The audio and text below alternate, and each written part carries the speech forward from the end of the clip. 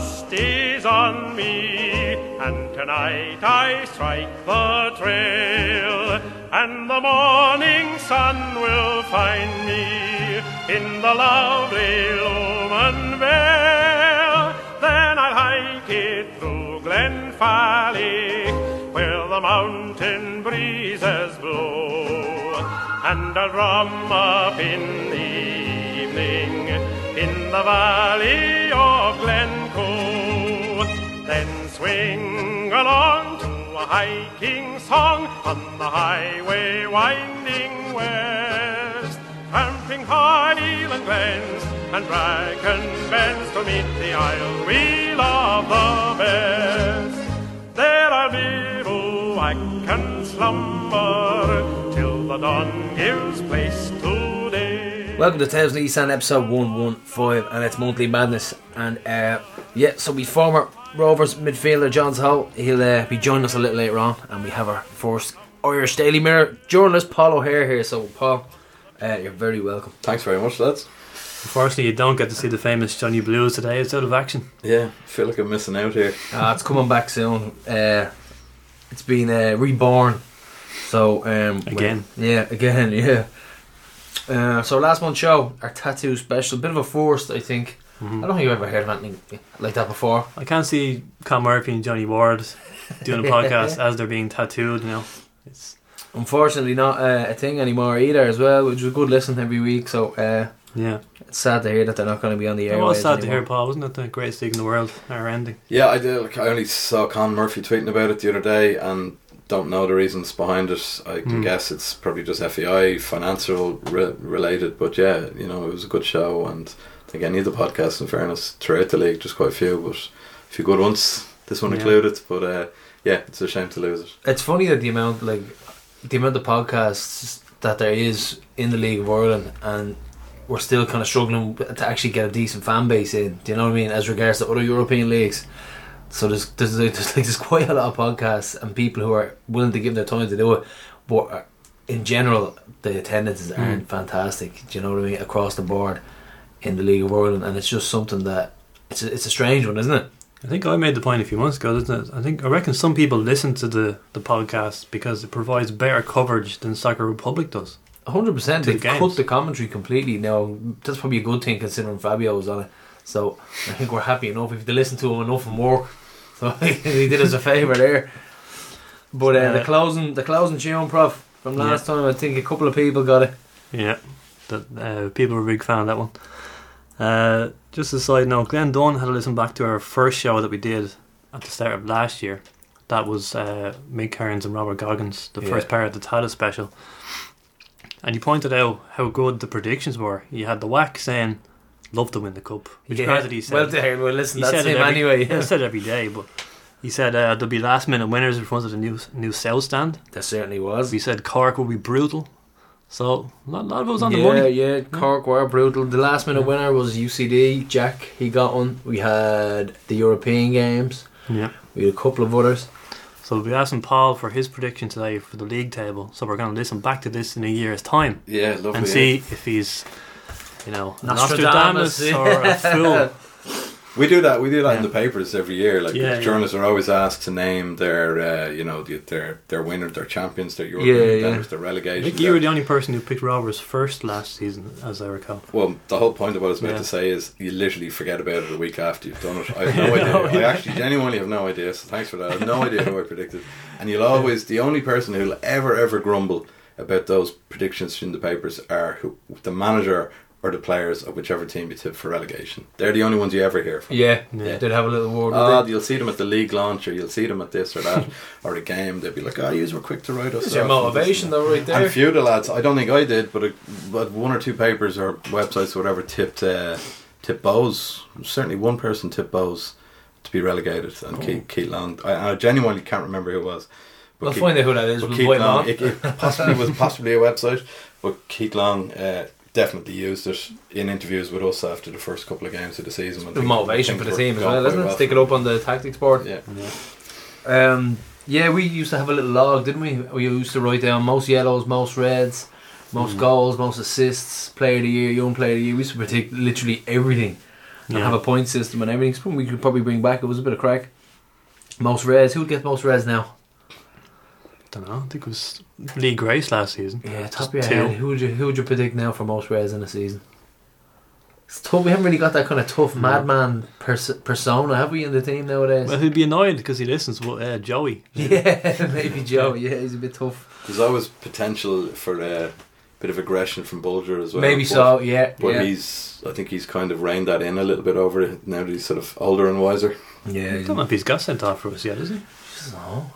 But he just plays in that sort of on the edge Yeah. at times. A bit like you know. Davy Mack did, yeah.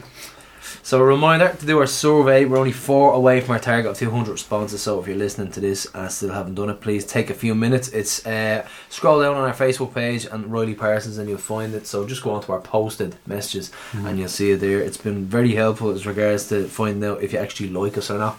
So it's doing. It's We doing. always want to improve. And Paul, you're a fairly new listener yourself, so I trust you'll fill out that survey ASAP. I will do, yeah. And of course, a big thing for us is that we're on Spotify now as well. It took us a while, but I don't know why we never really did it before. It was just we were kind of happy with SoundCloud, and it just never really occurred to us. Plus, I still buy like physical copies of music, and I only begrudgingly signed up for Spotify just before Christmas, and now I can see what it was all about. I just never wanted to. I liked buying music and being in touch with, having the feel of it, opening it up, reading the booklet and things like that. But now You're I'm gonna have hooked. to. You were talking about Greatest League in the World's Yeah. podcast disappearing. You're gonna have to go into the LOI Weekly realms of turning this into a TV show That's now. You know, that's something that we initially spoke about. I'd faces say, for radio, though. yeah, like like a year or two after it, we were going to call it Talk of the Terraces, and everything was all sorted, but like it's just so much involved in it. But it's great to see the guys doing that. Like it's definitely needed, 100%. Considering they completely like cut LOE Weekly Soccer Republic in half. Like There was one consequence, though, Gar, to joining Spotify. yeah, there was a bit of a Apple- war going on here. Apple Wasn't there? Podcasts have apparently given us the boo. So we joined them for Spotify, and Apple have given us the boo. Yeah. Yeah. It's rough, lads. They just took everything off. Everything's gone. you go. Everything is gone from Apple. So they're being very petty about it. Yeah. Like a jilted lover. Yeah, so we'll move on now, and we're going to talk about the winning team in the George Bourne Memorial Quiz. Featured Joey O'Brien. Big surprise there. He finally won a Robbers quiz. Yeah. 2 runners-up finishes in our quiz. So Fergus McCormick, Peter Murphy, Shirley Murphy, and Donald Dunn won by a point, with a total of 53 points taken second. The tiebreaker, Greg Bulger's team with Dennis Donoghue, Paul Donoghue, Dutch Jerry and Cormac O'Farrell, and I was very suspicious of the third place team, though, Gar. Aaron McAniff and the Ultras. the Ultras. Yeah, I reckon all sorts of cheating going on there. All sorts of cheating. Imagine cheating in the Robbers quiz. How about Juzz's absolutely crazy questions? How many of them was there? I'd say he had some ridiculously hard I questions. couldn't attend this year, so I can't comment, but he usually throws out some mad ones. Is he the quizmaster? Is he? Yeah, Yeah. you'd have Buzz presenting it and Juz giving out some totally random, obscure questions. Like probably he only knows the answer to. 2000 season tickets sold as of Sunday, so whoever buys the 2020 ticket gets a free one. So keep snapping them up, and a big rise in members as well. Rob Lavelle signed up for a membership on the day of Cabo. Conor Foley's a member. Carl Cairns is a member. We have Sean Fields as a member. So that's 4 in our individual little group that we have there. They're all brand new members, so we're flying with membership as well. All signing up. Did you get the email from Stephen Bradley, I use in air quotes, saying that we noticed you haven't signed up for your new season ticket yet? Yeah, while I was looking at my season ticket. I know. So not only do I not get it before Christmas, they rub salt in the wounds by the gaffer accusing me of not buying a ticket. Yeah, Stephen Bradley giving you a guff. Not the best promotion in my opinion, but there you go. So as of today, only 11 more days till our first league game of the season, and the Bows and the Dundalk League games in February will be shown live on RTE. The President's Cup won't be televised. Do you think it's a good thing or a bad thing? What do you think, Bob? What, Good to thing not or a bad televise? thing to not televise it? Don't know. They might have done the first one. I don't think they've done it since. Yeah, I'll be honest, sorry, I haven't given that too much consideration. There's not much interest No, I as don't think regards to like the league in general over it. Like yesterday, I was at a press conference yesterday. So today's Tuesday, as we're recording this. Yesterday, Monday, Rovers had their launch. Their new sponsor launch, JD, and Bradley was talking to us about sort of the season starting, and he must have answered 3 or 4 questions by just saying we're all focused on the Bows game. And we sort of said to him, can we ask you about Sunday's game, or where is that in your priority? And he just, he said, he did say it's another cup to win, and we'll go out and we'll try and win the game, but it wasn't on his radar. I got the impression it wasn't. Like, we'll go to it, we'll support the way we always do, but you're not going to be broken hearted. Like, I think there's a natural excitement, not necessarily for non-Rovers and non-Dundalk fans. I think there's just there's an excitement among those two sets of supporters for this game because it's kicking off. I don't know quite how widespread the rest of the league are really going to care about the weekend, but certainly from a journalist point of view, it's good to have a meaty game like that, even though it's a friendly. Because for the last 4 or 5 years, the President's Cup was always Dundalk and Cork City, and it got tiring at the end. It got tiring for everybody. A meaty game. I like the way you said that. That's a good way of describing it. So Paul, give us your opinion, right, on having a derby on the opening day. You think it's good or bad? And second of all, the decision to move it to a Saturday, and if you have any inside info on why it was moved, we'd appreciate it. I don't actually have any inside info. We have a couple of conspiracy theories, but we'll give you them after your opinion of having a derby on the opening day. I genuinely don't know why it was moved. I'm disappointed that it's been moved in a way. I think 2 o'clock on a Saturday. I think it just takes away from it. Quite similar to Celtic and Rangers, 12:30 normally a kick off. And the league's already underway at that point as well. Yeah, I just think I know some people aren't too on board with the idea of Bows Rovers on the first night of the season. It's happened before. Keith Long, I remember, it was in Dalymount a couple of years ago as well, wasn't it? I think so. Yeah, there was a game in Dalymount a couple of seasons, 3 or 4 years ago. Season before last. Yeah, to open the season. I remember Keith Long going off in a bit of a rant about it in terms of being able to build up to a game like that from a marketing point of view and commercial and sponsors and all that, and why have it straight off the bat. But I think Bray or UCD first game, you sell out. Either way, first away game, first home game, everybody sells out. It wouldn't have been a deliberate thing as well. It's the fixture computer. I'm using air quotes again. Who was a Keith Fatty's cup draw last time? He didn't even swirl the balls. I'm still bitter about that. But I think there's plenty of factors to think about as regards to why it was moved. Can you remember the last time it was moved, Prof? Well, there were some Saturday, Sunday games back in 2009 and 10. There was some drab. That was about Euro, that was because of Euro games, though, wasn't it? Was it moved? I could be wrong. Not 2009. But either way, moving it to a Saturday. Apparently, there's a new chief in town as regards to the Gardaí, and he wants to move it onto a Saturday because, with history of trouble off the pitch, it's kind of always there. There always is a bit of trouble.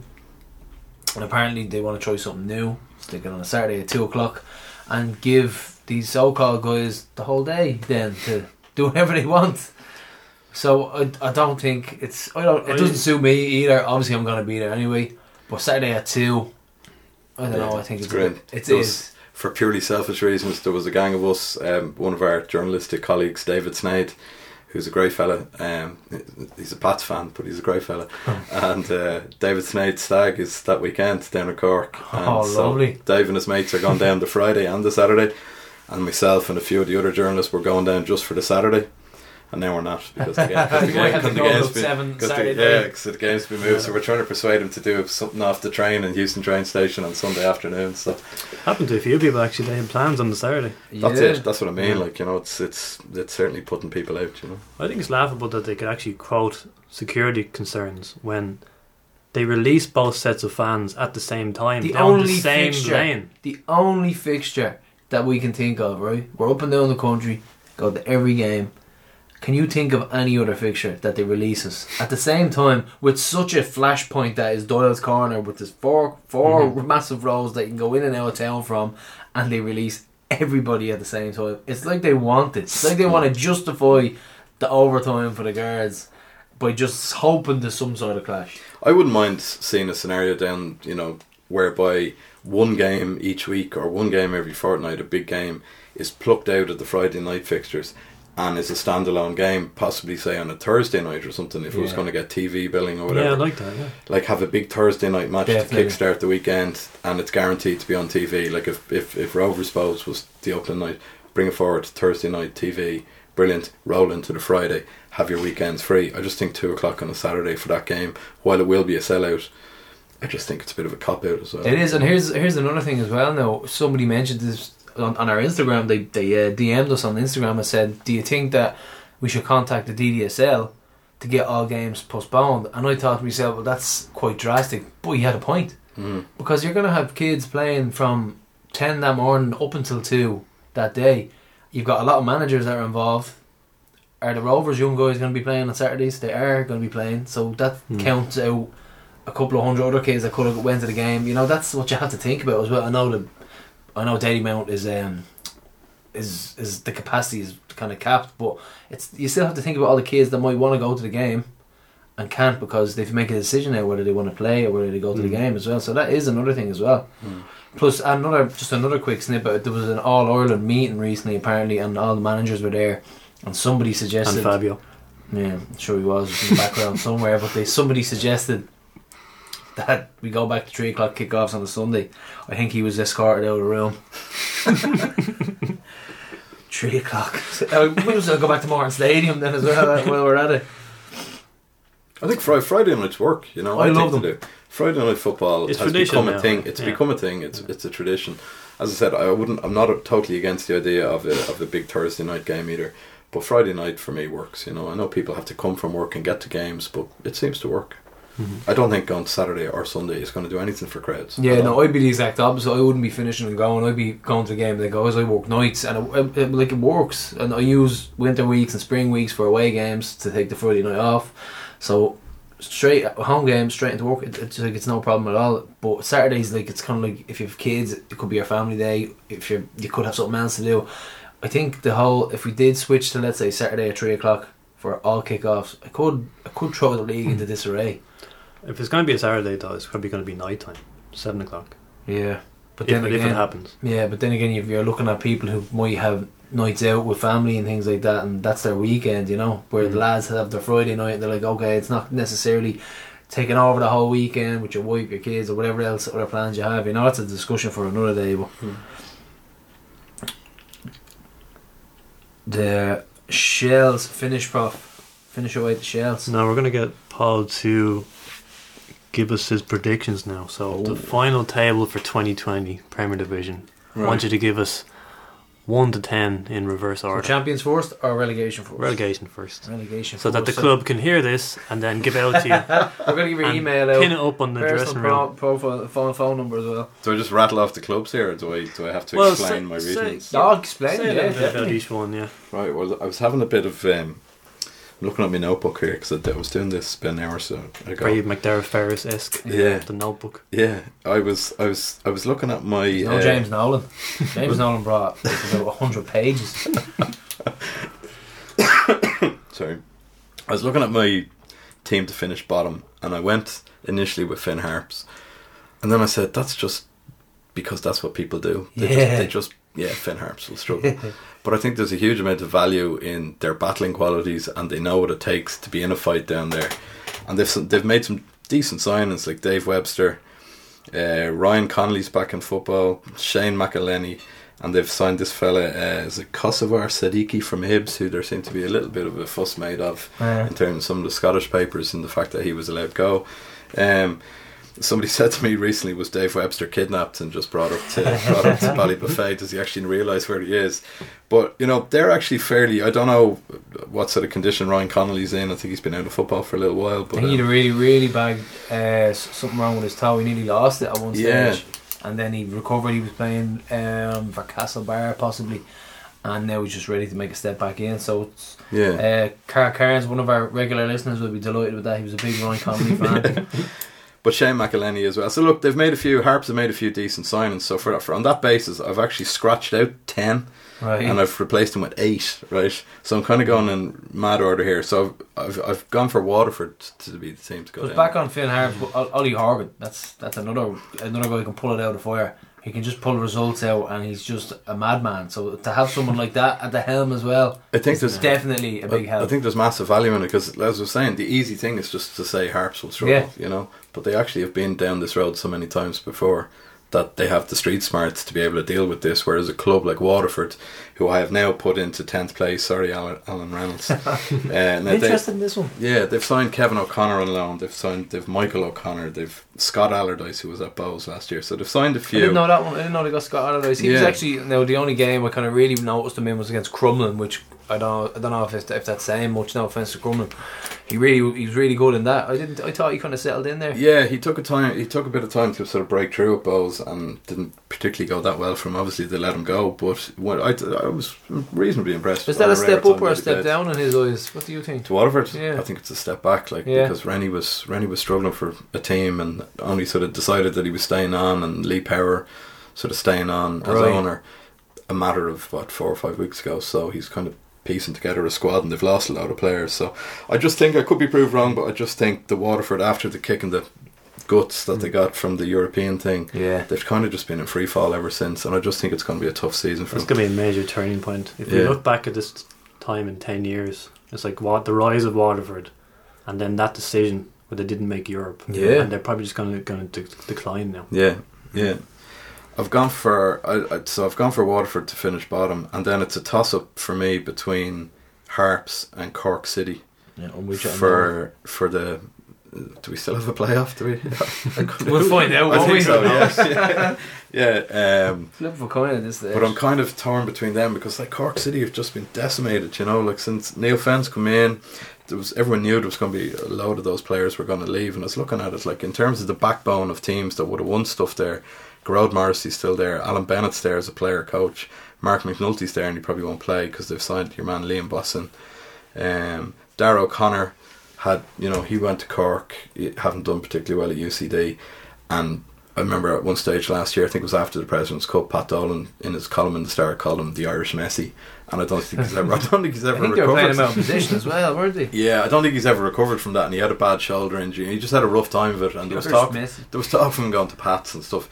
But Cork just have a load of young players, which isn't a bad thing in football at times. Yeah. But they just have too many of them, and they're signing kind of a good few lads in from England on loan on short-term deals, and I just have this thing in my head that just rarely works. In terms of building a club, I just think it could be a struggle for Cork this year. Will I keep going? Yeah, of course. Okay. Of course. So that's the bottom three taken care of. Then kind of top flight safety, Shells. Great to have Shells back, in fairness. I think decent signings as well. Carl Shepherd's, how hungry is he still to sort of, still young-ish as well. I mean, he's late 27, 28, maybe 29, but I mean, he's got a goal or two in him. Yeah, Gary Deegan is back at Shells. I always thought Gary was a good player. Him and Keegan were brilliant when in that partnership with Bowes. Yeah. They won the league, they were fantastic. Yeah, and he's had a really rough time of it, sort of illness-wise and injury-wise as well. It's a bit of an ex-Robbers contingent there, isn't there? Yeah, Luke Byrne, Kilduff, Ryan Brennan. Mm-hmm. Oscar Brennan. So Shells might be alright, it'd be good to see if they get fans back and good derbies. Yeah. Bradley was talking about it at the press conference yesterday. He was asked about Shells being back, and he was just saying, look, it has to be a good thing for Dublin clubs. Yeah. Dublin rivalry. And football in general, because derbies are derbies, aren't they? There's a little bit more bite to them. Do you think, do you have any decent memories of Rovers Shells derbies? No, to be honest, not really. I think they've never been competitive as far as we've been kind of following actively. I'm 2008. They were in the first division. And they weren't competitive, so we kind of rolled over them most of the time. Well, they came back up again under Stephen Kenny. They did knock us out of the cup though. Oh yeah, they came back up again in Kenny season, and we beat them 4-0, and they scored this mad on goal. Is that the throw in? Yeah. And Skinner? Was it Skinner in goal? Yeah, no, I don't think it was a throw in. It was just a pass back. Completely fluffed it. And keeper is sent off after 5 minutes. 1-4-0. Massive crowd, 5,000. Yeah. And then, as Gareth said, they knocked us out of the cup. Then after Kenny was sacked, Stephen Glass's only game in charge, wasn't it? Yeah. I'd like to see the fans, the Shelbourne fans, just coming back and supporting their club this year, because when they played Bowes in the cup, this season or the season just gone. I can't remember what round was that, quarterfinals maybe. In Dalymount, it was it was a belter of a game, 3-2 to Bow. Bowes won it very late on, but Shells I think were 2-0 up in the game late enough on, and the only team that I've seen in the away end at Dalymount to have brought bigger sized crowd that season was Rovers. Yeah. Shells had a huge crowd. It looked great, didn't it? Actually, It looked fantastic, and the flares and everything. It was a proper away crowd, and it kind of just a little insight into, they could be back. what they could be. Yeah. And we actually finished our season at Tolka. So imagine a title decider. Oh, Yeah. yeah. Well, keep going. This is slightly.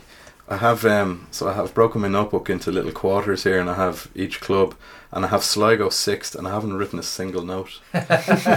Just cause then. They have a new kit. I think that's it. It's like PSVs. And it's no disrespect to Sligo Rovers. I couldn't really think of anything massively interesting to say. Romeo Parks is gone. Yeah. Have they signed their usual cool named player yet? They usually have someone coming in, some Finn or some Estonian. I think they have signed. I think they have. Derry made a couple of cool signings as well. Yeah. What was that guy? I don't know who he signed for, but he has some mad name. Dylan Sacramento. Oh yeah, was that from years ago? Or was he's recently signed this season for somebody. Yeah, so Dylan Sacramento. It's the coolest name in the league right now. I think Liam Buckley was definitely finding his feet at Sligo Rovers for the last year or so, whatever. Bit more pressure on them to maybe try and do something about it this season, but they should be fine. They should be safe. And then into the top half of the table, like there's nothing too original about some of this stuff, but I've put Pats for a 5th place finish. I think they were in around that again this season. I just don't know where. I don't know where they're at the moment, if you know what I mean. A lot of unknown elements as regards to signings. Now, what we're hearing from the camps is that the guy Billy King is fantastic. Okay. So he's really good. Not sure about the Scotsman. Pat's friend of mine sent me a voice note yesterday saying, well, he's better than a certain Scottish striker you had for years. So he's been blocked off that alone. But it's hard to see how O'Donnell's going to jump straight into it there, because like you could say it's a similar situation to Bradley. Young, inexperienced manager who, well, he doesn't have the youth set up there though as well, because Bradley was involved with the youth, whereas you'd have O'Donnell. Has he any experience at all whatsoever managing? He managed one of the university teams up in Dundalk, maybe Dundalk IT, or in the the college and universities league. Right, and that was while he was playing. Yeah, while he was playing with Dundalk in the last few years. Yeah. Right, so Toller's in the house. He's just came in, so he's. We're gonna finish off Paul's predictions, and then when we get to the top two, maybe John can tell us who he thinks will chime in. Win the league, but we'll carry on with Paul for the moment. So you have Pats. We were talking about Pats. We were just saying we don't know what to expect from them this year. Like they've let players go. Rhys McCabe's gone, Mikey Drennan's gone. They've brought in a whole load of lads. Robbie Benson included is probably the most catching of them all. You've mentioned Billy King is supposed to be good. Stephen O'Donnell, new manager, has Alan Matthews in now with him as well. He was on the board and he was involved anyway, wasn't he? Yeah, he was kind of behind the scenes. Is that a case of Gill and Perth as regards to badges wise, is it? Does O'Donnell have the badges? No, he doesn't. Yeah, so that would be Alan Matthews would, wouldn't it? Like that was the big thing at the end of last season. We were asking Stephen O'Donnell what do you do after the whatever it is 60 days period of race, and I think he's got a licence maybe, so there was a way around it, but Alan was on the board of Pats. Alan is a pro licence holder, so it ticks the box. So Alan's officially the gaffer, and on paper you could say. I think his title is first team manager, right, and I think Stephen O'Donnell's title is head coach. Head coach. So like Benson's huge in my eyes. That we had this conversation about how much of a loss McGrath and Benson were to Dundalk. I think they're huge losses, and they've signed. We'll talk about Dundalk in a few minutes, but they've signed other players. But I think Benson's a huge loss. He's a thorn in their side for years, and he's still young and an excellent player. That's a brilliant signing for Pats. Yeah, I think so. Yeah, superb. And he'd have a very close relationship with Stephen O'Donnell, because when they were at Dundalk together, they lived together. There was a gang of them in the house. There was John Mountney. There was Paddy Barrett. There was a few of them. Robbie Benson. That explains a lot, actually. So doesn't it? they live together. They house shared in a house in Dundalk. So Robbie and Stevie will be very, very, very pally. You know, the one thing Stephen O'Donnell has to kind of do this year, when he came in, he was very clear in terms of who he was signing, and there'd be lads at Pats like Brendan Clark, the goalkeeper, who'd be sort of seen as a Pats stalwart. Yeah. Who was more or less told from the outset pre-season that he wasn't going to be. You know, he could leave if he wanted. He came in and just cleared house, didn't he? He did. He came in, he cleared the house, but a few of the players like himself and Simon Madden, I think they're under contract. They were digging their heels in. They're still there, may not be playing. So how does O'Donnell, you know, in terms of the harmony of what's going on at Pats? So they're an unknown quantity. That's why I've put them in as 5th place. I stuck Bowes in 4th. Like, they definitely have been punching above their weight for the last few seasons. Yeah. Derek Pender retirement is going to be. That's huge for me. It is in terms of voice in the dressing room. Now the only thing is he's still at the club. He's coaching at the club, so he's still going to be there behind the scenes, keeping Danny Mandrow. Dan Casey's back. Kieran Kelly's a good sign on the centre back from. I was surprised that the Pats let him go. I thought he was well thought of. Anytime I saw him, I thought he was really good. Yeah, cause he sort of broke through last year and definitely turned a few heads. Very surprised that they let him go. Bowes just seem to have a little bit of something about them, a bit of momentum. Whether it's enough for another European finish, 4th place is that, you know, that position that we all know it may or may not get you Europe. Derry, I've put Derry in as 3rd. Derry seem to be back to a certain degree. Declan Devine being a good appointment, they had a good season last year. They have to replace the goals because they've lost David Parkhouse, who went back to Sheffield United, and Celtic were supposed to be interested in him, and now he's on loan at Stevenage, I think it is, the bottom side in League 2. Junior went to Israel. Yeah, Junior, he was great as well. So between the two of them, you know, they were top goal scorer in the league last season. Junior was. Yeah. Parkhouse was right up there. But they've signed, I'm just looking at the list here. Some international flair to their very signings cool now. Yeah. Tim Nielsen, Norwegian striker. Walter Figueira, who was at Waterford last year, had been fairly highly regarded at Chelsea as a youth. They've Connor Clifford, Colin Horgan, Conor McCormack, who's been around the league and won things, and then they've signed a couple of lads in the last week. Fell on loan, Danny Lupano from Hull, and Musa Bakayoko, who is an Ivory Coast underage international.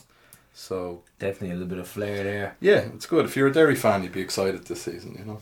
And I was looking at that striker, Tim Nielsen, and that's the type of one I'd like to take a chance on, because I think he got 30 goals in the 2nd division in Norway. And I mean, it's like we were in Bergen, and the 4th division or Premier Division, whatever you want to say. It seems like it's a good standard. 30 goals, is that worth a chance? Is that worth a punt on taking a 30 goal striker from Norwegian 2nd division? Possibly is. And plus he was on trial as well, and he had a decent enough record. So that type of unknown quantity, I think, is worth taking a punt on. You like the excitement of it, even if it turns out to be a flop. Yeah, like certain, like I mean, Ogie, we had our own flop last year, but he hadn't had the record. Whereas Tim's has a record of scoring goals, so that's. I think Ogie actually did have an okay record for the. Was it I think that was Bremen futsal, reserves? Isn't that indoor with the small football? So before we have the big reveal for Paul's top 2, actually we'll be showed to John. Give us your who will win the league and who will be runners up this year. Well, I think Rowers now this year got closer. And momentum is a big thing. If you remember back to Cork, like they were behind the Dog for a few years. Mm-hmm. Then they went to win the cup. The following year they went to win the double. Yeah, stopped the 4 in a row. They stopped the 4 in a row, but like because momentum is a big thing, you know, and the confidence seems to be. What you really see Rowers so far, like the last year, like, it seems to be building and building. It's kind of really at a high peak now. I think, you know, I think the expectation is to win the league this year, and I'd say it's within the dressing room as well. I'd say they'd like to feel great after winning the cup, and if it's to replicate like what Cork did, you know, I don't know. Yeah, that's springboard. Yeah, you know, it's like you know, it's a big confidence builder, and that's confidence is a huge thing in football. Yeah. Bradley at the press conference yesterday was talking, and he said it the day of the cup final win as well in the press conferences after, about the importance of winning the cup, because it gave those players a bit of know-how in actually knowing how to win something now, and that should never be underestimated. The value of that should never be underestimated, that it can really drive you on. I just wonder, in terms of the points differential over the last few seasons, it is getting closer, but 11 points last season is still 11 points. Now Yeah. you can look at it two ways. It's 11 points, which is a fairly big winning margin, or you can look at it as 3 derby games against Bows that you made a balls of, Yeah. and you couldn't beat Dundalk. And if you can address those problems this year, then why not? You know. And I think the belief now that we were, in my opinion, I thought we were totally the better team in the cup final and we should have put them away in 90 minutes. That's going to be on their minds, especially when Dundalk come to Tallaght as well, because we've had a terrible time with Dundalk coming to Tallaght. Just can't seem to get a decent result, even though we play well. So that's something that we have to kind of improve on. But the derbies, once again, we just have to improve on them. We have to. It's about the mindset as well. And those, one of my favourite performances in years was the cup semi-final. And I think the 1-0 at home where we finally beat them after a long period of We time. ground that one out. In the That we second ground half. that one Yeah. out, but the second one was such a professional and tactically astute performance. And Lee Grace had the best game of his Robert's career in my eyes, and we just boxed clever. I think Bradley, that showed a lot for Bradley as he's grown as a coach, for him to do that, because every time we went to play Bows, we tried to play football, tried to do it nice, play it from the back. That horror show on Dalymount where Ethan Boyle tried to play it out and we gave away a penalty, and we just didn't do it right. Whereas we boxed clever this time, we were clipping balls into green or up in their half and holding it up and working it in from there. It was just smart football because they press high and we just couldn't deal with them at that time. Because it definitely became a mindset thing for a while, because just from a journalist point of view, when be it Stephen Bradley in this instance or any other manager, when they come out after match and on the record in an interview say it's their cup final, like, I'm not doing my job if you don't turn that into a story. Yeah, you know, and it's the same for the other journalists, and that's just the way we operate. And it was a stick for everyone to beat Bradley with for a while, be it Rovers fans, be it Bows fans, and it definitely got into the mindset. And as you say, there has been it seems to be shifting a little bit now, but it definitely was a mindset. And all this sort of Bows fans, and it's Stephen Bradley, it's happened again. There was just something that didn't matter what they did on the day. It was just in their minds that this I was. think now it's changed. Like, the players now beating them, and well beating them in the semi-final. Yeah. Like, Yeah, they know they're beating it, and it's just getting their heads to right for the day. yeah. That's- It's just I think they know what to do now, don't they, John? They know how to operate. Yeah, well, derby games are the biggest games of the season, like, for both clubs. First 10 minutes of them games, you just have to make sure you win your battles and get on and get on, man. Right in front of the Get, Jody with your get their heads 50-50. right. Once Rovers' heads are right, they'll win the game. They'll win that. If their heads are anyway down a bit, ain't going to happen. And that's what happened over the last few years, We'll be asking you about a few derbies in the 90s Yeah. later on, don't worry. So Paul, the big reveal. yeah, it's not going to be too popular. Sorry to Open the door there, John. Yeah. Get out. just for the reasons I was saying earlier on, just there, like, it's a much tougher call to pick between Dundalk and Rovers for the title. I've gone for Dundalk. It's not going to be popular here, but it's just based on that know-how of winning trophies, and Yeah. they haven't changed. That squad hasn't changed too much. Yes, they've lost Benson. They've brought in Greg Sloggett, who was a brilliant player for Derry City last year. Darragh Leahy, a left back, will challenge Dane Massey this year. They've brought in a couple of lads, Will Patching in from England, who got a bit of an injury, I think, away in Spain there at the weekend. New fella Kenny Smith could be decent. Yeah, exactly. Yeah, they seem to they've signed him on loan till the summer. He can play anywhere, sort of across the three behind the striker, and they seem pretty keen on him. And Finney Perth was saying the other day that he wants to sign him permanently in the summer, but he's not going to yet until they see how he gets on. But for a manager to come out and say that we're already looking at a permanent signing with him if it goes well. And Andy Boyle as well, I think, could be a key player for Dundalk this year, because when they signed Andy Boyle last year, he was a million miles off where he had been in terms of playing. Really played as well, didn't he? Yeah, he just in terms of fitness and everything, he just looked a shadow of his former self. I do think, and certainly from what I've been hearing over pre-season, is that Andy Boyle looks as good as he's ever done. Yeah. He could become a very big player for them. But if Rovers can get their act together with Bows and just overcome that mindset and actually take a couple of scalps when they meet Dundalk, then I could be absolutely eating my words. Like 11-point gap last year, it could go right down to the wire this year. It really could. If Rovers have their act together, it could go right down to the wire. And if they win it, I wouldn't be surprised. So that first meeting could be really significant. It's only like 4 games in, isn't it? Rovers at home to Dundalk. Yeah. We finally get that big home win over them. Yeah, I do think the psychological value of winning the cup, This is huge. I think it carries into this season. Just not so much Bradley talking about winning something and gives the players a new sense of focus that we're not just competing anymore, we're winning stuff. I think just in terms of the actual rivalry between the two teams, because this is the new rivalry now. It had been Dundalk Cork for so long, now it's Rovers Dundalk, and this is the rivalry that everyone's expecting. And I just think Rovers are going in the right direction. And we're just going to talk quickly about signings. I see you have a few notes there about our incomings and Dundalk's incomings. I think Reece Marshall is going to be a big one for me. Now, I haven't seen much of him. He looked pretty good against Cabo, who were getting totally stuck in, by the way, on Saturday. They were clobbering our lads. And we were giving it, we were saying it's pre-season, like, come on. But they were getting stuck in. He looked very good on the right. Looks to get forward. And who else have we got coming? Who else we get? We've Farrugia is a new signer for me. I'm going to say it now. My prediction is that he'll be Player of the Year. A pre-season under the belts for Farrugia and Berkey. Farrugia just has something special about him. I mean, that ability to dribble the way he can and hold onto the ball, it's rare. But It's he's a gonna Paddy have to- McCourt-esque, you could say. He'll have to slot in for Cabo though for the first half of the season. Yeah, unfortunately, like 3 months out, Or one nearly of my favourite players last year was Sean Cavanagh. He could do it all. I heard he's brilliant at table tennis, snooker, pool, the whole lot. He's one of them, you know. He's just good at everything. He's an 8 out of 10 every week, but we're going to slot Farrugia in there. Farrugia's attacking prowess is just it's off the charts for me. Even the little bit of magic he made against Cabo, set up Watts for a goal, it was fantastic. I was screaming at him to shoot, took a little bit extra out of the ball, and he just a little back heel off the Watts, and Watts just curled it in. It was fantastic, and if we have anything to look forward to, it's Farrugia for me. I remember the press conference that unveiled Stephen Kenny's press conference to unveil him as the Irish under-21s manager last year, whatever.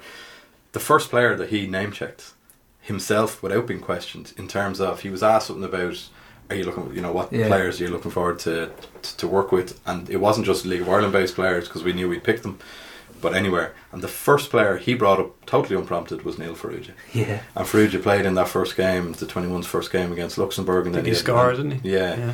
And then obviously he had his, all those injury problems. An awful time with injury, hasn't he? Yeah, but like Kenny really, really rates Neil Farrugia. I know Bradley does too, but you're right. I think he's like a new signing this season. He could be fantastic.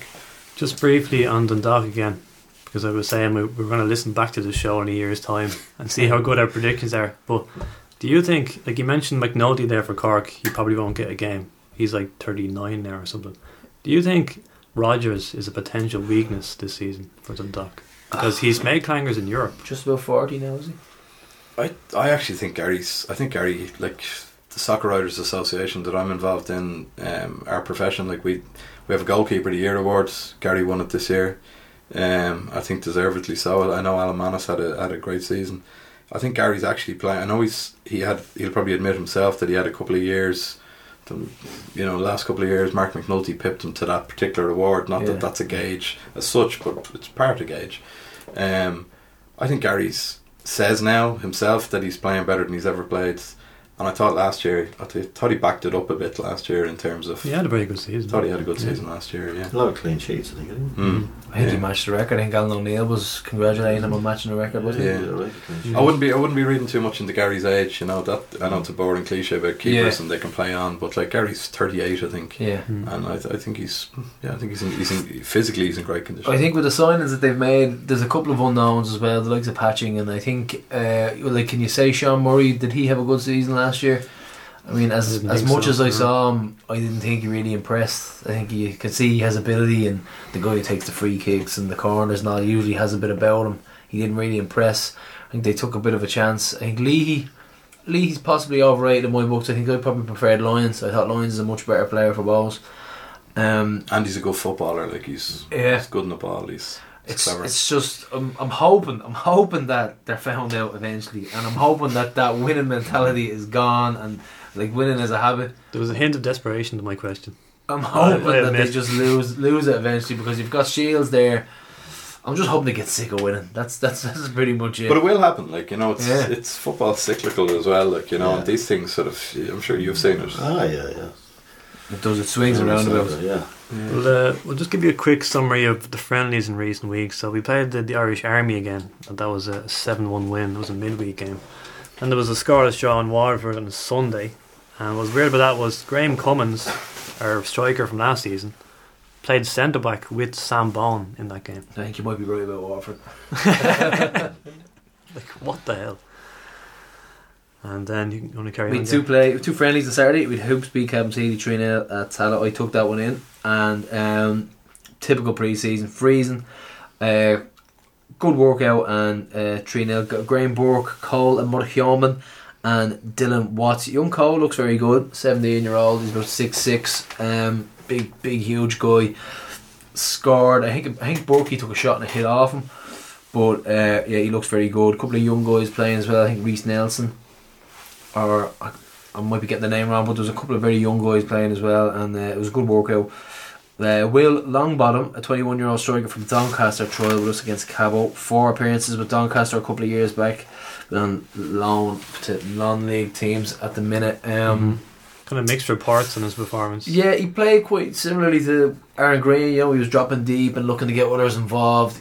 He was trying. It was like he was trying too hard. He was trying a couple of flicks and step overs. I heard he made a mess of an open goal. Yeah. So it's one game. Can't judge him off one game. He's gonna have to get. I mean, how many games did Dan Carr play on Troy? I think he played about 5 before we actually made a decision on him.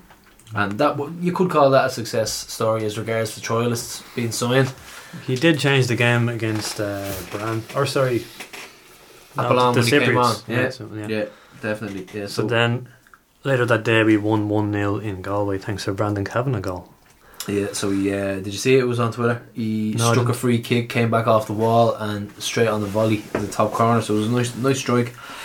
So, and so the B team, the Ferrari, the elephant in the room for the last couple of months now, and I'll be honest, like there's real hatred there. Like, I mean, there's a guy who drives in the job and he's very, very closely involved with Drogheda, and I wind him up every so often. Like, there's a window between our canteen and the walkway, so I'd be walking by and I'd be going, we're going to do the double, First Division and the Premier League, and he'd be there going, you're fucker, and he'd get really animated about it. He's like, you're not getting in. So we have to have this debate. Club licences will be announced on Thursday, so maybe by the time you're all listening to this, if Limerick are granted a licence, it'll be an 11-team league with 2 rounds of games and a shield. So that means the bus that we're running for the Longford game on the 22nd means it's not going to happen. It's going to be a different game because we're not down to play that week, are we? Well, we have this farcical situation of 2 fixture lists. Yeah. 2 different fixture lists. So it's crazy. Paul, you've been covering this story from the beginning, so what are you expecting to happen on Thursday? I think what most people are expecting to happen is that Limerick won't get a licence. Are most people expecting that? Yeah. They're in bits, are they? No, like nobody knows for certain. And I, from what I can gather, Limerick FC, as it exists at the moment, are going around trying to recruit some players locally in Limerick. Just the way that things went with the club, the suggestion is that they probably won't. But the licensing committee are independent. It's a closed. I didn't know that. No. Well, it's kind of the FEI's independent licensing committee. It's so kind they're of not independent. If I was a betting man, I'd probably say that Limerick won't get in. But sure, look, it's the League of Ireland. Anything could happen. Yeah, the money might arrive. Yeah, but like the first the first Brown bag. the first division clubs. You sound like a talker from experience, John.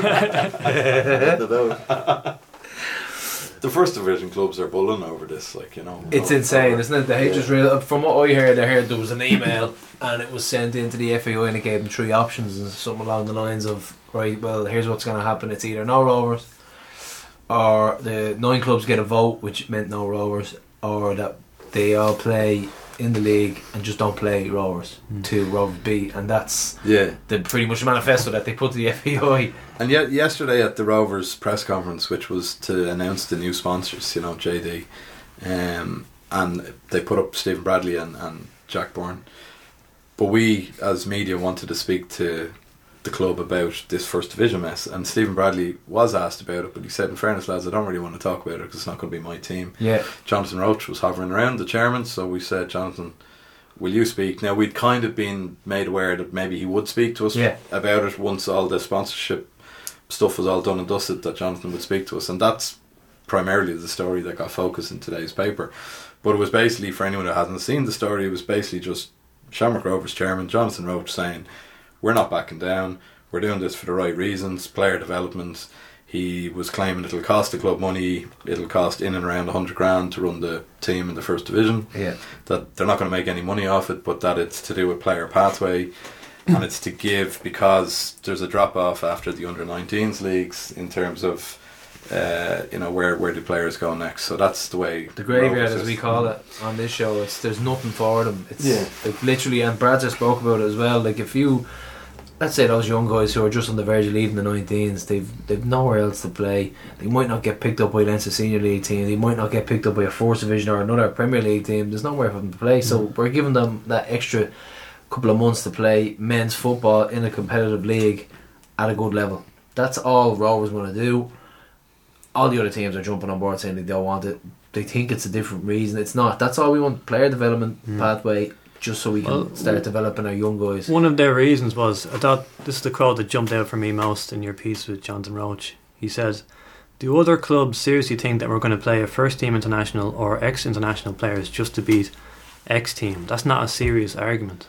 Yeah. So I mean, do other clubs seriously think that that UCD will be playing Drogheda and both teams are going for promotion on the last day, and Rovers will throw in Jack Byrne against one of them, and he'll be man the match and cost them the league? Like that's one of their arguments, because Rovers' first team will be allowed, as you know, have up to three outfield players and also a goalkeeper that they can play from the first team squad in the first division squad. But I'd say we could tell you right now who that'd be. It's going to be Brandon Kavanagh, Dean Williams, Thomas Alua, Sean Callan, Leon Pauls, Keane Clark. Those, between that pool of players, that's who you're looking at. I've got a program here of the end of the 2014 season when we had the B team, and I could show you what first team players played that season, and the likes of Carl Shepard and all would have played just once, and the rest would have been players around the fringes, probably just coming back from an injury as well. Like Sean Kavanagh, if he's out for 3 months, he'll probably get a game or two in that league. Exactly. Now, he'd be probably considered fairly high profile first team squad member to be playing in that, and I guess that's it's in the participation agreement, with the League of Ireland clubs sign up to. I think one of the issues that some of the clubs have is just the sort of almost moral sort of where's your moral compass in all of this, in terms of Rovers are signing up to this, they're perfectly entitled to, in terms of the participation agreement. If they get a licence, they're allowed to enter a team, yet they won't. They can't be promoted and they can't play in the cup competitions. So why give a licence to a club that won't accept promotion? A UCD fan sent me a message on Twitter highlighting this today, and it actually made me think, because I hadn't actually kind of thought about that. Like, why accept a club into the second tier when they can't be promoted, or they've no interest in being promoted, or they can't play in the cup competitions? Does it devalue the first division? I probably think it does, to be honest. That's the word that's being used, isn't it? Devalue. It's crying out to go back to the B League again. Yeah, it'd be great for that. When I started playing, like, the B League was for mostly all the kids. Well, I'll say you left your school by league, right in, and you were playing with, say, 3 or 4 or 5 or 6 first team players weren't getting a game. They come down, they play, and it was a mixture of that. It's pretty much reserves, wasn't it? It was the reserve league. That's what it was. It was the B League, it was the reserve league, and it was a great league. Then we had the A Championship as well, didn't they? We should bring that back. The A Championship, that was the modern version of what John would have played in the 80s, but that's been gone years. Yeah, and there are some people who seem to be quite open to bringing something like that back. The big thing for me is that it has to be free. Just don't let the clubs have to pay to play in it. Like, that's, why not? I mean, why should, like, the FAI have done enough bad things in the last couple of years? Just let's try and develop the game now and play that it's not at a cost to the clubs. And give them that one thing. Like, I think they should. As you said earlier on, I mean, you finish under 19s football. What do these fellas do? Like, some fellas don't. Some stop playing, John. They might just even stop. You lose them to the game. Yeah, I'm like, there's some fellas still mature, and then you're 20 years of age. Where do you go? So, like, to me, it's stupid. Like, having a B League or a reserve league, The other thing on it as well is, in terms of, and this is again something we were talking to Jonathan Roche about yesterday, was the other first division clubs who were all, united in their sort of their. You know, they don't want this. They don't want Rovers 2 or Rovers B in the first division. Hatred is the word. Yeah, but like you know, this threat of a boycott, right? Boycotting Rovers 2 games, or they've said, you know, I did a story on it last week that I don't think anyone's going to do this, but that it was discussed among the clubs about a mass withdrawal of the league on the back of this. Now, I don't think that's going to happen. But in terms of the boycott, you talk to some of the clubs, first division clubs off the record, and they'll say. Most of them will say, yeah, you know, we do intend boycotting Rovers 2 games. Now, this was probably a week ago, so things might have changed. One or two of the clubs are kind of lukewarm on that sort of type of action. But my question, or what I'm interested in to see, is say Longford Town on the first night of the season. That's who Rovers are playing, isn't it? Yeah. So if Longford boycott that game and say to whoever they're playing the next week and the next week, I'll boycott the game. When you come to week 12 of the season, is everyone going to be consistent in the boycotting of it, you know? And will we have We'll be awarded 3-0 3-0 wins. Yeah. We'll win the league. It's just Set records. Yeah. But like the League of Ireland launch, the official League of Ireland launch is tomorrow, Wednesday, and you're going to that from a work point of view, and you're going to interview all the players and the managers, and nobody has any idea until the following day on Thursday who's going to be in the first division. Like, Yeah, it's a joke. yeah. We'll just get League a quick quote from Roche himself, and he says, "We can win the league. What we were just speaking about there. We can win the league without being promoted, and we want to. But do other clubs seriously think that they're going to play a first team international or ex-international players just to beat X or Y team?" He said, "It's not a serious argument. It's a team to develop our players. The majority of the squad will be 21s, 19s, and 17s. So you're looking at the likes of Alex Dunn and Sinclair Armstrong, all these young internationals who are going to be getting a shot at that, and that's." Possibly maybe that's another reason why people don't want it as well, because it's a better way of developing our young players who are going to be in the Ireland setup as well, because we've got a rake of players in the Ireland setup as well. We were going to talk a little bit about the FEI, but I think it would take too long, so we're just going to skim over. Take too long, and I think you'd have people tuning out, because while it is a massive story, it can be incredibly boring as well. Like. Yeah.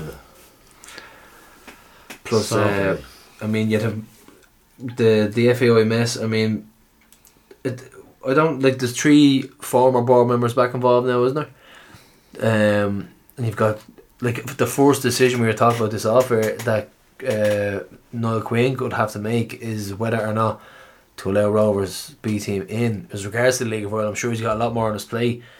So we're going to leave the FAI mess to another day. And just before we move on, actually, just want to thank everybody who took part in the hike for Jay. One of the guys that stood in the south stand with us, 22, he passed away a couple of weeks ago. So we did a big whip around from, ended up raising 1,500 quid. So thanks to everybody, the likes of the Dublin Parcel Hub, Intel, the players donated. Absolutely everybody who donated through Revolut in every way possible. Went to the Blue Light afterwards, had a fantastic night and day and overall. And just so you know that the whole stigma surrounding football fans being unfit is totally true. We were an absolute mess all the way up and all the way down, but it was a great day. And just a thanks to everybody that donated. So we're going to move on now and welcome Toller, John Toll. And John, you're very welcome onto the show. And we're going to talk about the President's Cup. It's final on Sunday at Oriel Park, and the competition as it is now began in 2014. So Cork have won it 3 times, Dundalk twice, and Pats once. And do you like it as a curtain raiser, or do you think there's no importance really? It's Dundalk and Rovers, so it's going to be something. No matter what it is, if it's a friendly match, there'll be something at stake. Right. You know, the week before the league starts, it's definitely going to be something at stake. Yeah. Be a bit of grudge there, there's no doubt about it. I have a pop quiz for you, John. Right? Pop quiz. Yeah. It's the music. No. Who was the last Rovers player to score a goal in the old President's Cup? So this was when it was under the auspices of the Leinster FA. Well, I won the President's Cup with Rovers up in Oriel Park in 1987. Right. That be right? But it's not about who won though, it's about who scored the last penalty goal in shootout. the final. Yeah, well, jeez. I'll give you a Don't clue. say it's me. It was you away against Bows at Daymount in 1994. We lost 2-1. Really? Yeah. Jeez. August 1995. Obviously you erased it from your mind, did you? Yeah. Yeah. I remember yesterday. So this is not actually a random pairing today, Paul and John, because Paul's earliest memories of following the hoops were when he was around 13 or 14 in the old RDS days, and he told me that John was one of his favourite players. So that's the reason I'm both here today. So cast your mind back to that time, Paul. Yeah, I suppose there's always something weird about journalists sort of being outed as fans of a particular team, because you're not really supposed to be seen to be impartial. But You're a closet hoop. I don't think there's anything. I think most of the journalists who cover League of Ireland teams would be probably well known to be affiliated towards a certain team. I've never seen any particular reason why journalists should hide what football team they follow, because it doesn't impact my work. If anything, I am a Rovers fan, but you probably over the years become a little bit desensitized to maybe what you guys feel during games as you know, what I would consider proper fans, you know, because I have to take a professional sort of step back from it. So all that sort of waffle out of the way. Yeah, I remember going to Rovers matches. I'm from Glasnevin originally, moved over to Dunleary when I was about 11, and it was not the first season. 1990 was the first season of the RDS, was it? Yeah. I have a vague memory. I played GA for Coola when I was about 12, 13, and a vague memory after the Italian 90 World Cup of a coach that I had at the GA club talking to one of his mates or one of his other coaches or something about being at that first match in the RDS against Pats, and there was 20,000 fans or something. And it kind of stuck in my head, and even though Rovers were only playing sort of not too far away from me, they get a dart to go up and watch. Probably took me a couple of seasons before I went, because I was kind of into the Premier League at the time, or as it was, and so were all my mates. But I ended up going to matches then just on my own, and I don't know why. Yeah, I was always kind of taken nearly more by the atmosphere at games initially, because I didn't know too much about the League of Ireland, and my mates had no interest in it, as I said. So I was kind of going on my own, trying to learn from scratch really in terms of who the characters were. I just remember the chant about Johnny Toll, he gets the ball, he scores a goal, Johnny Toll, and things like that nearly stuck in my mind more. Just the banter in the crowd, and the sort of the characters in the crowd almost as much as the pitch. But the more I sort of went to games at that age, 13, 14, the more you kind of appreciated the qualities of certain players. I just remember you, in my head anyway, it was what they describe now as just an engine, you know, and you scored a fair few as well. And yeah, we would say, like, and when I hear engine in our current team, I probably think McAniff. So that type of player who just keeps going. Yeah. And keeps going, and that's you literally reading off the script here. We were going to ask you what you liked about John as a player, so that was just it. It was the. But I remember that pitch. Attitude. Yeah, and at that time I was probably just going to home matches, happening on the dart, and going to games on my own, and then would kind of half get to know a few people. But I'd be going. But the pitch, you must remember what was it like playing? Because I just remember that pitch was the show jumping ground. Yeah. It was a bog. You could make a sliding tackle on the pitch. It was like pulling up a carpet. You could roll. It was like rolled grass that was on the middle of the pitch. You know. Brutal, was it? Yeah, it was tough. It wasn't all the time. It depends. Different times of the year, it'd be really, really bad. Like, you know. But it must have taken a lot in terms of your type of game, and yeah, it was a big enough pitch. Yeah, it was a big pitch. Yeah. Did you get your horse injections? We all got the horse injections. Yeah. A few other things. Yeah. We've had a few questions sent in to us, John. Some more serious than others, and that's always the way it is. So, Bear Bundrich, he says this: does your man still cut your hair? Huh? Max, I cut my hair. We get one of these every time, don't we? We get these strange ones. I think he's taking the piss out of your 90s haircut. I tell you, if I want to advertise, Jimmy Brazel. Remember Gene? I played with Gino, yeah. His brother. Yeah. The last 40 years. Down Really? Summer Hill, yeah. There you go. There you go. Is that a plug for Jimmy? Kieran O'Gorman says, how much do you charge to paint the horse there in London? Oh, tell Kieran, I'll send the estimator up to say, where does he live? The invoice. I'm looking at you, see my dad's a painter. I see your fingernails there, yes, you can tell. Straight from work. Straight from work, yeah. By the way, I'm a decorator. Tell your dad, is he a painter or a decorator? Yeah. You can get you a free plug on here now. Anyone wants their learning painted, give John a shout. So might be giving him a ring myself. So you're in the last Rovers reserve team, and it was in the last season at Milltown. So talk about how you came to sign for the club. So who were you playing for? Let's say, who did you play for starting off as a kid, and where are you from originally? Yeah, well, I'm from Drumcondra originally. Literally, it's stone's throw from Talca Park. Right. Clontarf Park it's called. There's a lane, you know where the players go in and out now? Yeah. So the lane may cross from it. Don't know if you go through that lane, there's a road parallel to the Richmond Road. Right. That's the road I was brought up on. You know? Right. So my playground was the end of the road, was the dumpster. You know the field opposite Talca Park? That was the playground. Played for Stella Maris up to about 16. Noel McCabe, if you remember Noel, he was the famous scout that found his right kin. But he had a back accident on his bike, and we had a great team that year. Robbie Best was on the team, Marcus Shute, Morris O'Driscoll. It was a good team, really good team. Ricky McAvoy.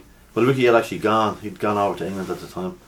And he's a bit of a cult hero from the early 90s. Yeah, I played with Ricky for a few years in Stella Maris, and then he ended up signing, we were under 14, he ended up signing for Belvis under 16 for somebody, because they were the Galacticos. They'd all Martin Russell and Swanee, and good team, yeah. They had a good team, but they were real, but we had a great team in that up to under 16, and Noel had a bit of an accident on his bike, and I won't say he just went a bit loose in the head, he'd come in and he'd be telling you to play left back, and I said, no, I never played there before, and he wants to play, So the chairman came in and he looked after the team. He's seen out the season, but we went on to win the league and won the All-Ireland. A smashing team under 16, but it just broke up then. So that normally is the case at that age, isn't it? Everybody kind of goes separate ways, abroad or... Well, you get picked off. That team, the top teams get picked off 1 or 2 off the team every year. But it did, you play up to the youth level, you had full leagues up to youths, up to under 18s. And there were great leagues up to under 18s, and then it all broke up now in recent years with the under 17s and whatever it's under the National League. But when I was playing, it was youth football was still a very, very strong league, So, but I left then, went out to Eadmore, out to Malachy's in Eadmore, and spent 2 great years out there. Actually, Jimmy McDermott. I don't know if you know Jimmy McDermott. He was the technical director. He was of the FEI. Paddy Banner's job, our real doctor's job, he had that. Oh, really? He was the manager then, so he was managing Kilmar United, who were in the AOL Premier Division, and he was managing us, the schoolboy team, St. Mally's. So we used to train together. So we was training against men, and these were real men in the old AOL, Yeah. And we'd train in the gym, and we used to kick lumps out of each other. But I reckon it was good for us, because it hardened us up. We go out there playing against, say, under 70s or 18s, and we were training with men during the week. So we had a great 17s. We were improving all the time. Then under 18s we were really good. We won the All-Ireland under 18s, and that's for Eadmore and Keeley. Dermot Keeley lived down the road in just off Tannegy Road, So, and he knew the league, so he was going to watch games. So he came and handpicked, I think it was 5 of us off the team to go up to Milltown at the time. He had just taken over from Jim McLaughlin. He'd just taken over the last year in Milltown, yes. So 5 of us off that team and up to Milltown. And who else was it with you that went up? Liam Hempenstall, Mick O'Hare. I can tell you a few stories about Mick O. He was a wagon. Who else? Johnny Darden. I think Dave Mooney came up, a fella called Dave Mooney. I think maybe it was only 4 of us come up. And can you remember a phone call, or what way did it come about? Did he knock at your door? Did he come and see it training? Dermot would have known me dad, and I think he rang the house and says, I'm looking to speak to John, blah blah. So just took off from there and says, I want you to come up. And that was yeah, sure. Rovers at the time were after winning 3 in a row, and it was just, they were the big League of Ireland team for them to come in for you. But they would have been in brief down, well, not brief downfall. They would have been leaving Milltown at the time as well. But no, it was the last year. It was the very last season. Didn't even know they were losing. It wasn't in the pipeline yet. No, it was the season before they actually left. So that would have been huge. Oh, it was great. Chase gone to road, but the only thing to say about that is we done a pre-season up in UCD, and there was the first team right there, and then there was about 30 young, trialists and young fellas, and we were part of it. So I suppose you had to dwindle it down to, I was the last of the St. Malachy's players to stay with the team. The rest of them went back and played for Kilmar United and Belgrove and a few other teams, But that's what they did at the time, and then they break the squad down to about 20, or even less, probably 16 or 17. Then you had the first team as well coming down. So. And was it intimidating playing with the likes of all those superstars who had won the league in and out? Well, There's a few stories I probably can't say in this one. Say what you want if you No, don't. jeez, no. I get Dermot Keely arrested for some of the stuff Well, that was said to us. have we got extradition with Spain? Have we got him? He lives abroad now. It's fine. Yeah, but He's a Dundalk fan anyway, so. Yeah, I know Dermot was brilliant. Like I used to love because I used to go up over to every game then and watch them on the Sunday, you know. But the team, that B team he had, he ended up like we won the league that year, and I think we won the Blacktown Trophy in Milltown. One of the last games. I don't know if it was the official last game or one of the last games in Milltown. The final we won that. So we had a very good B team, really good B team. So John, he's actually donated something to Johnny Blues Bar as well, and this is going to be sought after when some of our other hoops hear about this. It's actually Pat Bourne's jersey he wore in the last season of Milltown. Now this is getting framed. He told us he can put it on a mannequin and stick Boris Johnson's head on it, but I think we're going to put it in a frame and get it signed because Put it's Mary Lou's head on it. it's this is a real piece of history. This is so. Definitely very grateful for that, John, so we thank you for that. And Gary's just about to mention your debut, but I think this is your league debut. Did you play prior to the last game? Well, I tell you, when I was League Cup or something? I'd only signed really from Malachy Say as a schoolboy for hours, and so that was pre-season. So I was going well in pre-season. I was flying in pre-season. So Dermot dragged me into some of the squad on the bench for the friendlies against United and Arsenal. And then, which was amazing, you were trained, then they got training with the first team, which was more amazing. Then they dragged me into the squad for the European trips, you know, for the home. I was on the bench against Celtic and away to Celtic in Parkhead. Wow, yeah. No, I shit myself. Like a mile. It was like 20,000 a Milltown. Yeah, it was crazy. It was brilliant atmosphere, but like it was kind of. I was only 18 years of age, and I was kind of like jaws on the ground. And, thinking about coming on. But, no, I was afraid I was going to be coming on. What am I going to do here, you know? But he was at that age, you know. But it was great experience. But it was great. And then, you know, I ended up, you know, he was kind of in the squad. Like, played a few. He asked me when I made my debut. I actually don't know the official, but I know I was in a few squads and played a few Leinster Senior Cup matches and League Cup matches that year. it could have been just prior to the FAI Cup final. Yeah, and I think we won the President's Cup up in Oriel Park. I remember that, and I was playing that day. I remember, and I went to a penalty shootout. That's I don't know what stage of the debut season. considering this week. Yeah, well, yeah. Genius.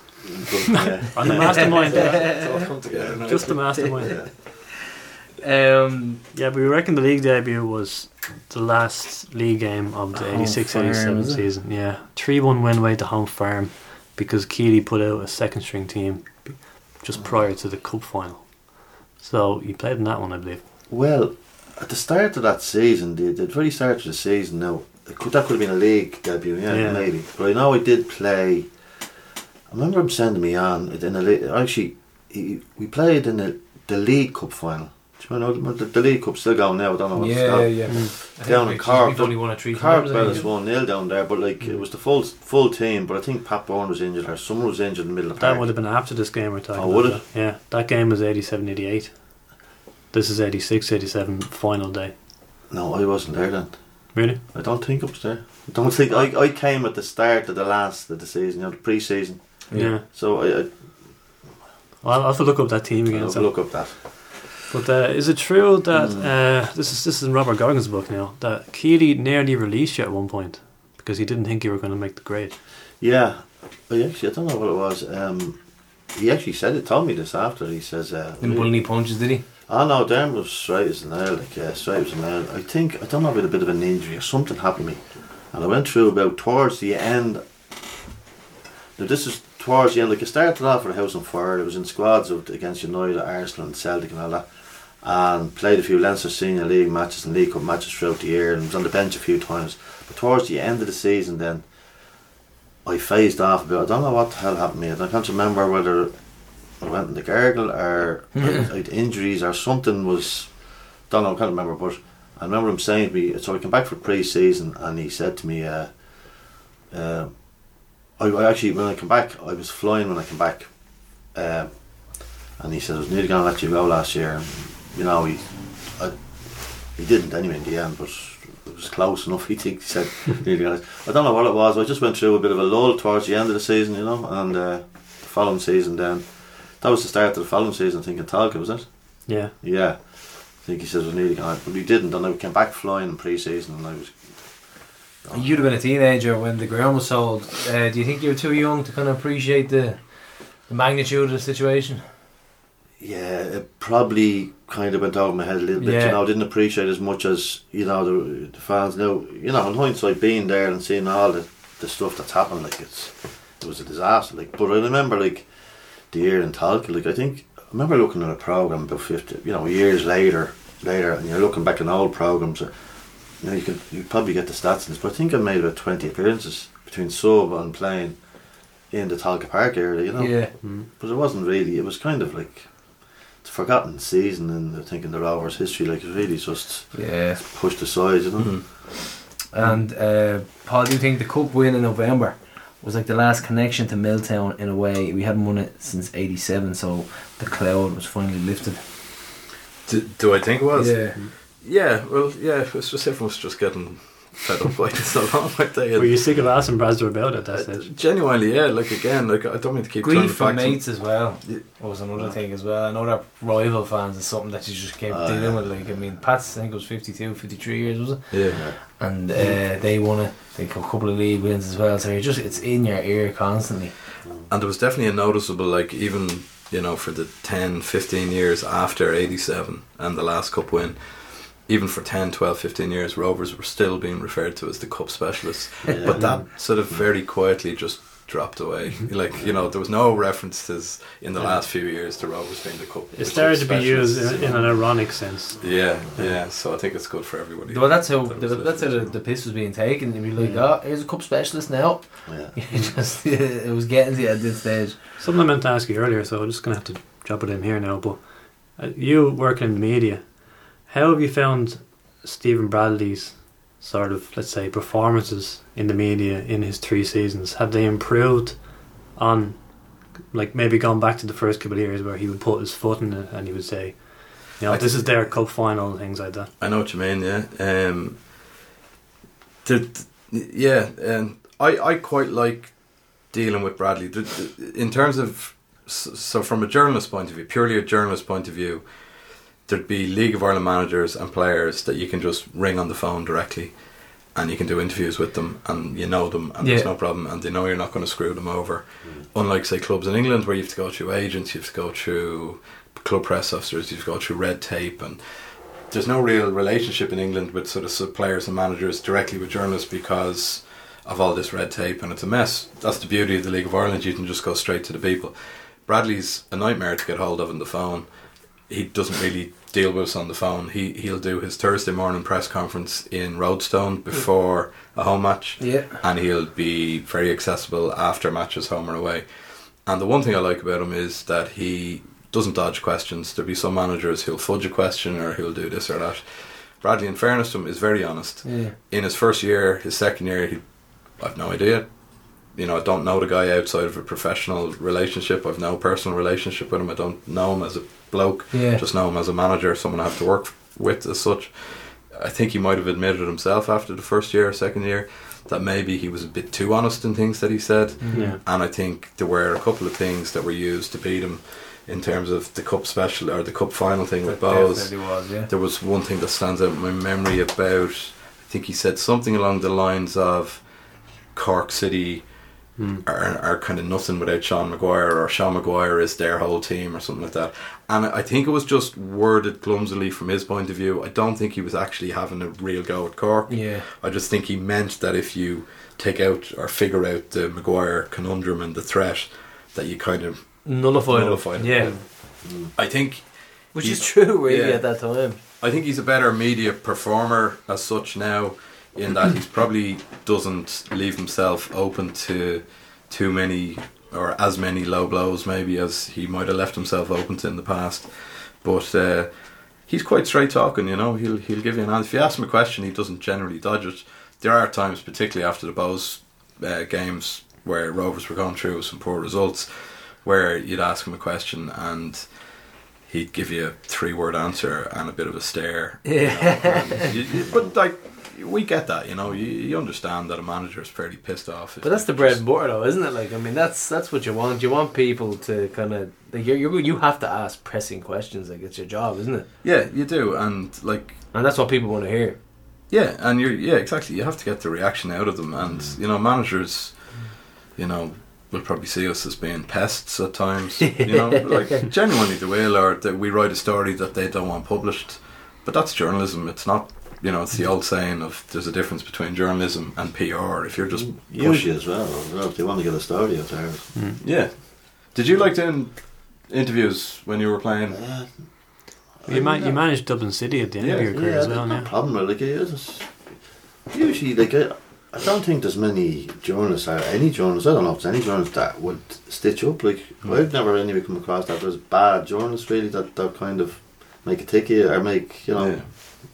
I haven't come across it. Maybe in England, in Ireland, it's probably different. But I don't know any in my time that's even that they make a capture. Well, I think, and I also am fully aware that fans don't really give a shite what media think in a way, or care too much about us and our work and all that.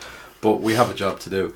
But I do think, just like touched on earlier on, in England there's so much red tape between journalists and players, or journalists and managers, that you don't develop these relationships with the manager or with the player like you can do in the League of Ireland. Like, you know, you can go racing at Christmas in the off season and bump into some League of Ireland players who you know, and you see them at the races, or you might see them down the shop, or you might see them wherever, and you can have a chat with them, and you know them, and you build relationships with them, and they know you're not going to screw them over, and you're not going to screw them over. Right. You will be critical of them if they have a poor game. You have to be, and they'll understand that.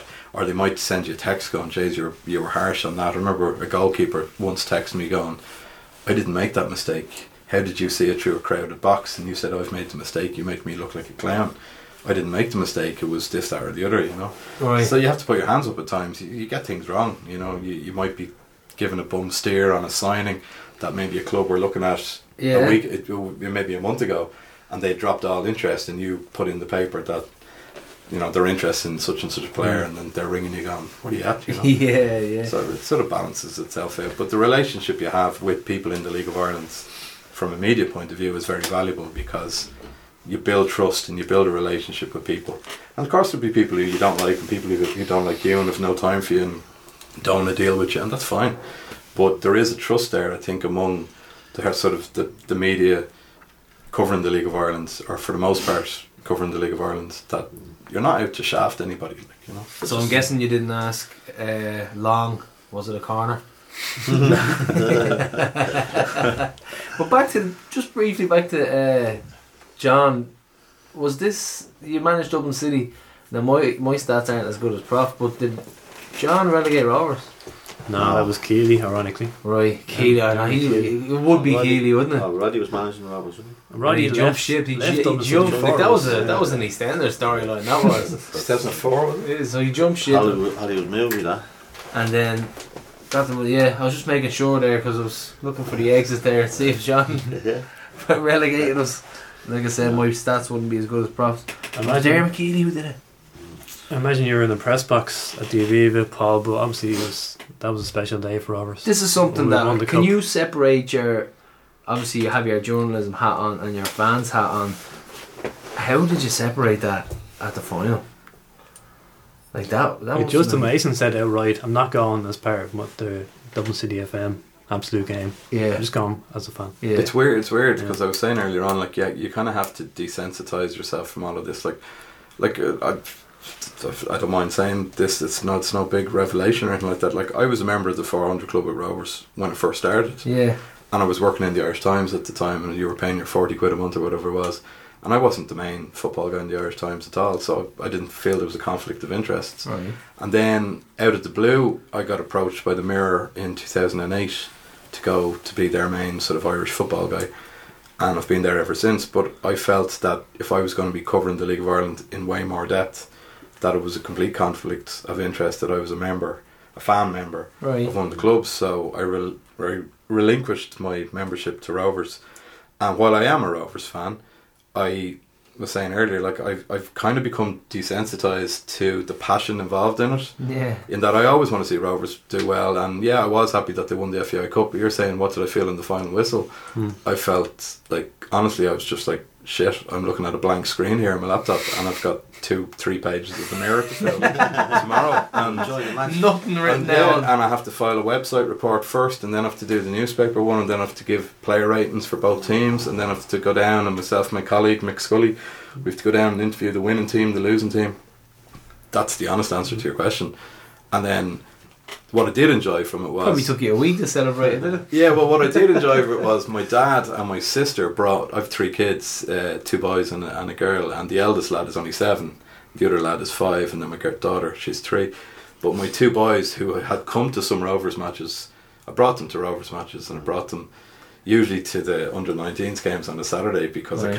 I can't bring them on a Friday because I'm working. But they were over on the other stand, the east stand, is it, Yeah. in the Aviva. They were there for the cup final, and I was getting pictures, WhatsApp pictures from my dad and my sister during the penalty shootout and everything, and I have them up on the wall at home and stuff, and that's what that meant to me. That's great. Yeah. More so than getting wrapped up in the emotion of whatever 30 I'm odd having years. a backlog of work. Yeah. John, tell us your own thoughts on the final yourself. Well, like you said, I think they should have won it in the Yeah. in 90 minutes. You know. Did like as a former player, did you meet up with any former players and head to the game or anything like that? Because I know No, Pat, I was away. Pat and his Yeah, you were I was away. away. Yeah, I didn't. Pat Bourne and crew. his contingent Yeah, had a no, I mob. seen that, yeah. Where was I? I was away. I don't think where I was away. I was away anyway. I know I was away. I was away when that happened, but I remember seeing the match. I think it was down the country somewhere. But it was nice to see I the don't remember where. the mob of players all come together and go to the game and like, put it this way, like we were in the Terran Arena afterwards, initially in the Abbey and then to the Terran Arena, and you're looking around and it's just a plethora of ex-stars, and like McPhail is there, Brads is there, Pat Bourne, Neville Stephen, Alan O'Neill, like everybody just all around you drinking pints. The cup is there, and you're just thinking, this is surreal. Like, this is actually happening right now. It's finally happened. Like, so it was fantastic. And Yeah, so we'll go back to Toller's career. So we mentioned that Talca boycott season, 87, 88. So Yeah. so what was that like as a young player playing in front of paltry home crowds? You probably preferred the away games. Yeah, well, like I say, I didn't play many. I played. I think I made 20 appearances. I think I did. Like, but I was always in the squad, and you know, there was a terrible atmosphere amongst within the dressing room. You know, it wasn't a great atmosphere. Yeah. I remember Dermot one day. The supporters were outside, Cranmer outside, and they were banging on the window and all. And he just flipped, and he just. Well, now the dressing rooms used to be in the middle of the ground. If you remember that, I don't know if you remember then, right in the middle of the ground. And he ran out of the dressing room, up the steps out, and he wanted to attack somebody, you know. And that was a half time, like, you know. So I think he went. players are in there, and they're kind of what the. I think he went on to admit that he picked the wrong side as regards to the whole Kilcoyne situation as well. Yeah. Only took him 30 years. He did, Only yeah. took him, Yeah. 30 years, Yeah, it was a through grit and disaster, teeth. yeah. But yeah, it was just the whole atmosphere. Everybody just kind of nearly, I wouldn't say they down to. It was just the feel and atmosphere, and then how the foreign row fellas would probably tell you more than I tell you. But I was there as a young fella, and you could see it wasn't a good place to be. But then you went to Drogheda and you captained them to a 4th division title, so you must have enjoyed that. Well, you're jumping gun there now. Yeah, Keeley left that year. Right. Right, so I done my thing, and then at the end of that season, they all left, went to Derry, and It went down to won the treble with Derry, didn't that's it? where Loud went, and wherever else they went. So Keeley left, and a good few, Dewlow, Gaff, John Cody, who else, Lark, they all went up to North, and up to Derry. So then, I don't know, the rest all left, so there was only a couple of players left. I think Harry was left, and I think Jody was left. Mick Bourne might have been still there, I'm not too sure if he Right. went away. But so then Kinger came in. So I was there with Kinger at the start of the season, and Kinger signed Entman 2 legs. You know what I mean? And one of those was Roddy Collins. Now Roddy's a great bloke, you know, as a character for League of Ireland. I think he's good for the league. and Dax Keely. There was loads, anything that because he had to get a team together. He was left with Kinger. I don't know if you remember, but I remember he was left with kind of adversity. There wasn't much, everybody's just gone, and they're moved up to Dalymount. So he got us anybody that he could get his hands on together, and we'd done pre-season, started the pre-season, and he was a player coach at the time, Kinger. And Ricky McAvoy, Ricky the Rovers he signed, I think he came back from England or somewhere. And so Kinger was a player coach, and it was kind of down to the thing. It was either me or Kinger, going to play in the team. Now I was still only, 20 at the time, probably 19, 20. So I could see after a few games things weren't happening here. So that Rovers B team from the previous years, Liam Bryan took over. He was the manager of the B team, Rovers B team. He took over Drogheda United. Well, he was joint manager with him, with Sonny Bradish, and he brought a few up. He brought Paddy Dunning up with him, who was assistant to Keely. He brought Robbie Horgan, the goalkeeper. He brought John Nolan. Who else did he bring up? He brought one or two up. Anyway, it was a kind of, there was a good setup up there. So they came in and asked her to go up on loan. So I went on loan to them for 10 weeks, and I loved it. Jeez, I loved it up there. It was great. Yeah. It was only young fellas, but they were a good team. And playing ball and winning games. Ball, enthusiasm, all young fellas. Like the money was pittance. It wasn't about the money. It was just, but we'd a good young team and great crack off the pitch. They were great blokes, all good guys, and I loved it. And then my 10 weeks was up, and Kinger says, "I want you back." And I begged him because I said, "Look, I don't want to come back." And through a little bit of influence from my dad knew Kinger as well. He eventually said, "Okay, I just signed for Drogheda." He let me go, and that was it. So I signed for Drogheda, and then stayed there for 4 years. It was great. We won the league that year. 2 promotions actually, was it? Yeah, well, it was up there for 4 years. The first year we won the league. I'm on a shoestring, I think they were on, and got promoted. Still there, in fairness. Yeah, but it was really then. Like I think it was, those fellas in Rovers B team getting more money than they were. Yeah. And the following year, we got promoted. Playing the Premier Division, got relegated. So that was bad. Then the next year we got promoted. I got the First Division Player of the Year, which was delighted to get, and Player of the Year in Drogheda. And we stayed in the division.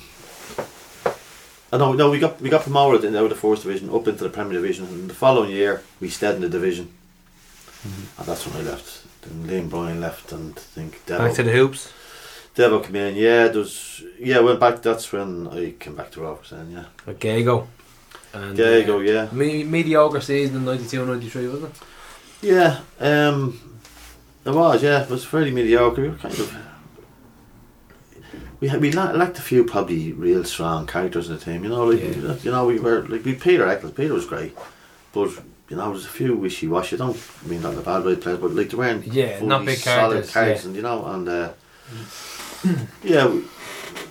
think I had a bit of an injury that year as well. I think I was out for about 2 months with my Achilles, and so that was that. But I have to say now, Ray was good. Ray Tracy was a good manager. I have to say, a great manager. He worked wonderful, but I thought he was great. He had his faults, if you want to move on further, like when we did win the league, but the year before we won the league, we were mediocre. That's at best. We were, best. So this game should have significance to Paul. Do you remember this one? Yeah. Friendly with Nottingham Forest. Brian Clough's Nottingham Forest. Oh yeah. In July. Nil. So this was actually Paul's first game. I think it's the first Rovers game. It's the first one I remember being at. Yeah. Nil. Yeah, and was that? I'm trying to work out. Was that pre-season of the '94 winning season? No. It was pre-season of the mediocre season beforehand. Yeah. Keely signed me, and I think he signed Martin Bailey. Do you remember Martin? Yeah, Robert's brother. And I think Gary O'Sullivan. Bocker's uncle. Bocker's uncle. Yeah, that's right. They're playing for Bluebell now. Yeah, that's right. We drew it for us 0-0. Do you remember what happened to Roy Keane that day?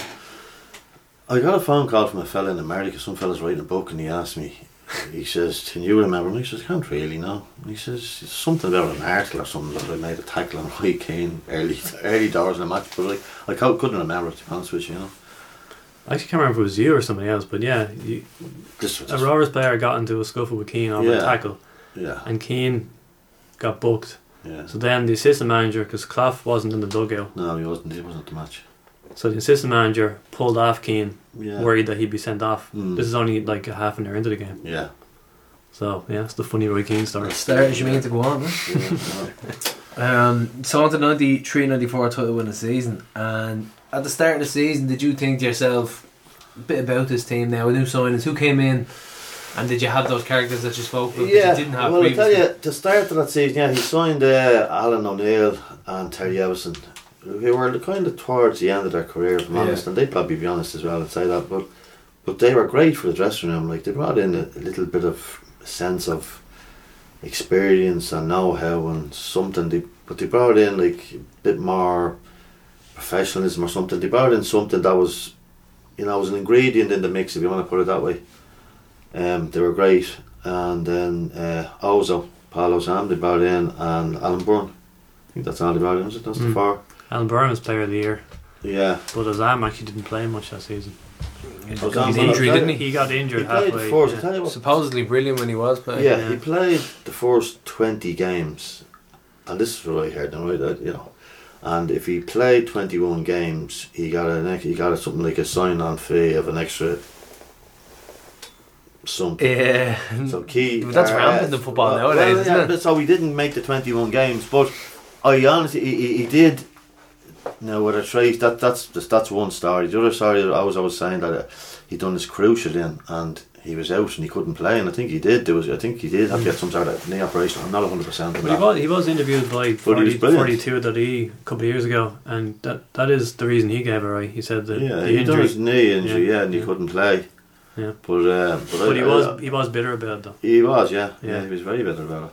But that's what I'm saying. He was a smashing player. He's a great player for us, he couldn't get onto the ball into it. Even you see him play against us when the ball goes into him on his feet, and he just couldn't get off him. He was like a rock. Yeah.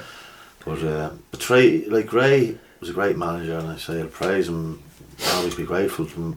But he had bad points as well about dealing with certain players with personalities as well. So man management wasn't a strong point. Man management was great, but at the same time, if he could be a very stubborn man, that kind of way, very stubborn. But as I found out towards the end of that season, that's what happened. A lot of stuff, like players, but kind of fell. But Terry, Alan were brilliant. Oza was brilliant, and Alan Byrne was brilliant. He was great in the team as well. Alan Byrne in Middle Park. So that's 4 great additions, but with a slow enough start, scored a straw Dundalk at the RDS, 1-0 defeat at Shelbourne, 5-0 win over Galway at Terryland thanks to a John Tow hat-trick, and a 5-game win streak on the way. First hat-trick? First and only hat-trick. First and only, I remember it well. 5-a-side's alright. But it wouldn't be well documented. I don't have any cameras or any press there, and it was just happy hunting ground, Terryland Park, isn't it? It was. They played, I think, in the rugby pitch, I think it was at the time. Yeah, I think it was the same season. I think that's where they were playing out of. Yeah, but we had a slow start. I think had we in the League Cup or something. I know we started the season, but that start of that season, we done a pre-season. I tell you, it was savage. It was like army training. Like we 3 weeks. I think it was 3 weeks. We're out of ball. You just told, bring your runners. We'll meet you down the Shelly Banks, and Tracy, Coxie Kirby, Tony Mackin, and they used to just run the Jay's house, and then they'd say, right, we used to always meet. The good thing at the time, Ray was great. Like he was able to band the team great. We used to use the RDS as our base, and Huey Green. Do you remember Huey Green? Huey, I don't know, second inch Green. Huey used to have a room up the back there, and he'd make the tea and biscuits. So after every training session, after every match, we'd always go for tea and biscuits and have a chat amongst each other. And and Ray created that. He got a great bonding amongst the team. Would you talk shop like you'd be talking about football? Talking anything. But then there could be a serious Ray say, right, how long for a minute, lads? Huey, just give us 5 minutes, and this needs to be addressed. Serious stuff about wherever he addressed. But But the pre-season, I'll never forget it. Like it was, we used to meet in the RDS, and then from there we go from cars, and he used to bring us like the Shellybanks was one spot. He used to Killiney Hill. He'd say we're going to Killiney Hill, and I don't know if you know Killiney Hill. Yeah. Down the end of us there, and you know we just bring. They just have different routes, and it's just a pair of runners, and off you go on pairs, and there'd be stations along the way. The buddy system, There'd be like different we codes. actually applied that on the hike on Saturday for ourselves, like amateur hikers. Savage, yeah. Step aside hill. You know, step aside. You know, you'd be up one side of the hill, down the far side. Yeah, like, up around where we were. Yeah. You had it so fit. It was.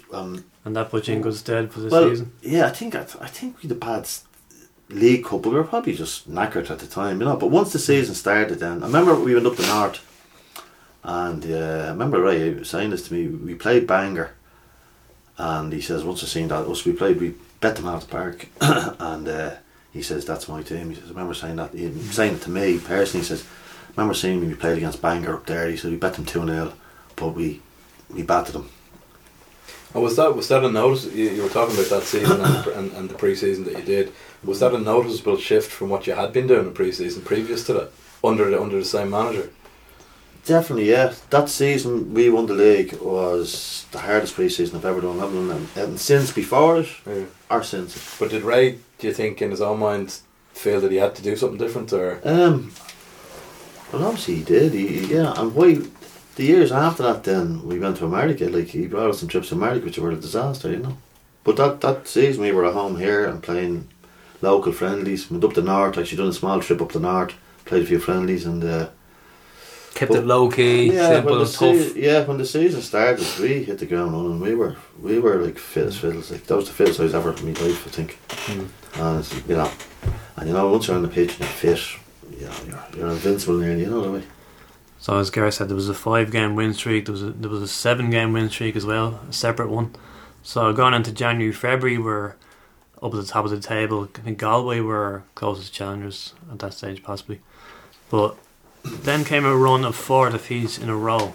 So we went into a game at Dalymounts. Title challenge seemingly going off the rails. But then you scored a penalty to get us back on track, a 2-1 win at Dalymounts. So that leads me to my... that game? Really? Yeah. There you go. This 2-1, a penalty in the shed end, wasn't it? Yeah. This is one that Ray Whelan was talking about. Ray Whelan said that he's never celebrated a goal as much as that since. He says the most celebrated goal he's ever so like he said nothing's matched it, and there's been a lot of significant goals. That's a statement. Yeah, that's after Jay's question. Was that close to the end of the season? Yeah. How far was that? I think it was in February, yeah. February, so the season would have finished in like in May, you know, February, March, April, I suppose. So the question from Jason Maloney was, how much pressure did you feel when taking that penalty against Bohs? Because it looked like we were going to blow the league after having a 10-point lead. There's pressure for every penalty, even if it's only...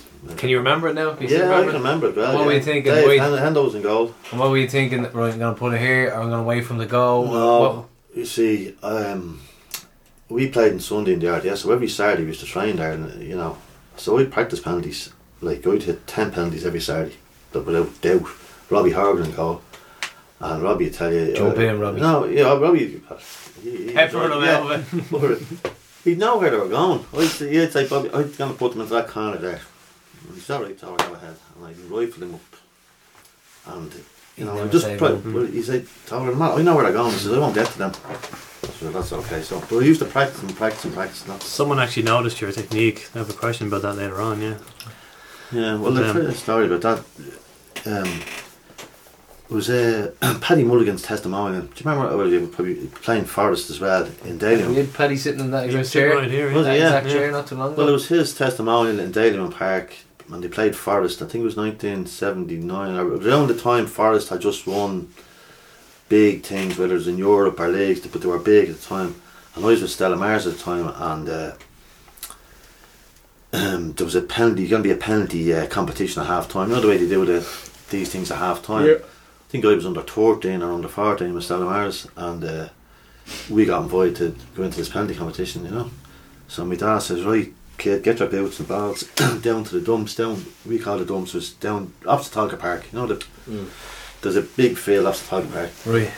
And he says, right, take a penalty there. And so I get up and, you pass it into the corner there, He says, no, forget about that. He says, you're taking a free kick at the edge of a box. How hard would you hit it? He says, you have to hit it as hard as you can in the corners. That's what he showed me then. We went up and we done the penalty shootout. That was actually the morning he showed me that, and then that night we went up to Dahlia and it was Paddy Mulligan's testimony, full house, shed end was full. Your man was in goal. Was it Mick O'Brien? Remember the mad fella, the funny fella? He was a bit like Bruce Grobbelaar. I think he broke the goal post. Mick O'Brien, he broke the goal post. Oh yeah.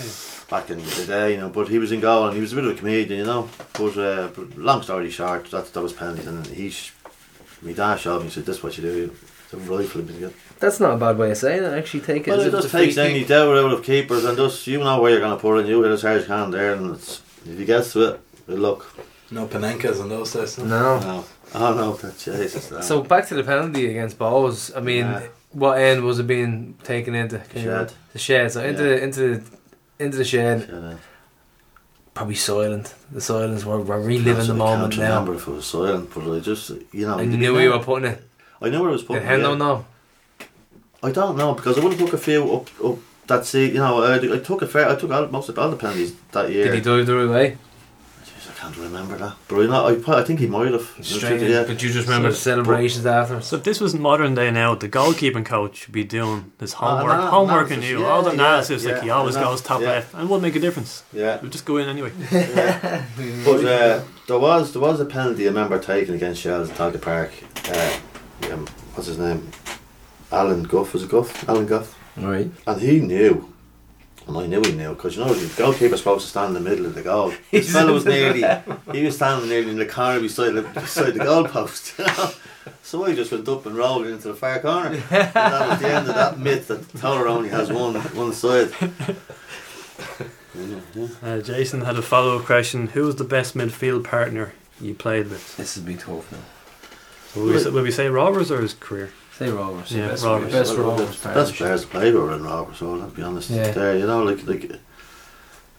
I played with Pat Bourne, I played with Dula, but I didn't play long enough with them, I didn't have sustained season with them like that. Yeah. Talking. See, this question is when you ask this question, you can say, like, sometimes we'll say to played with Martin guest, Russell up the north, yeah, but Alan Bourne will tell you straight out, Yeah. we had a great understanding with each other. That year we won the league, like Alan gave me license to get forward, get around the pitch, like Europe, I'd be saying, get energy, just, where, if I Derek McGrath and maybe have to probably play the number 6 role or whatever you want to call it, you just sit in there, but Alan was a big tough fella, loved heading it and tackled, and I like that myself, but you had a bit of license with him there that you could get around the park and charge fellas down, and Alan was great, brilliant. He was probably don't get me wrong, Pat, I played with Pat a few games with Pat over a few seasons before, but didn't have that connection. well, it's not that he didn't have a connection, didn't sustain it long enough.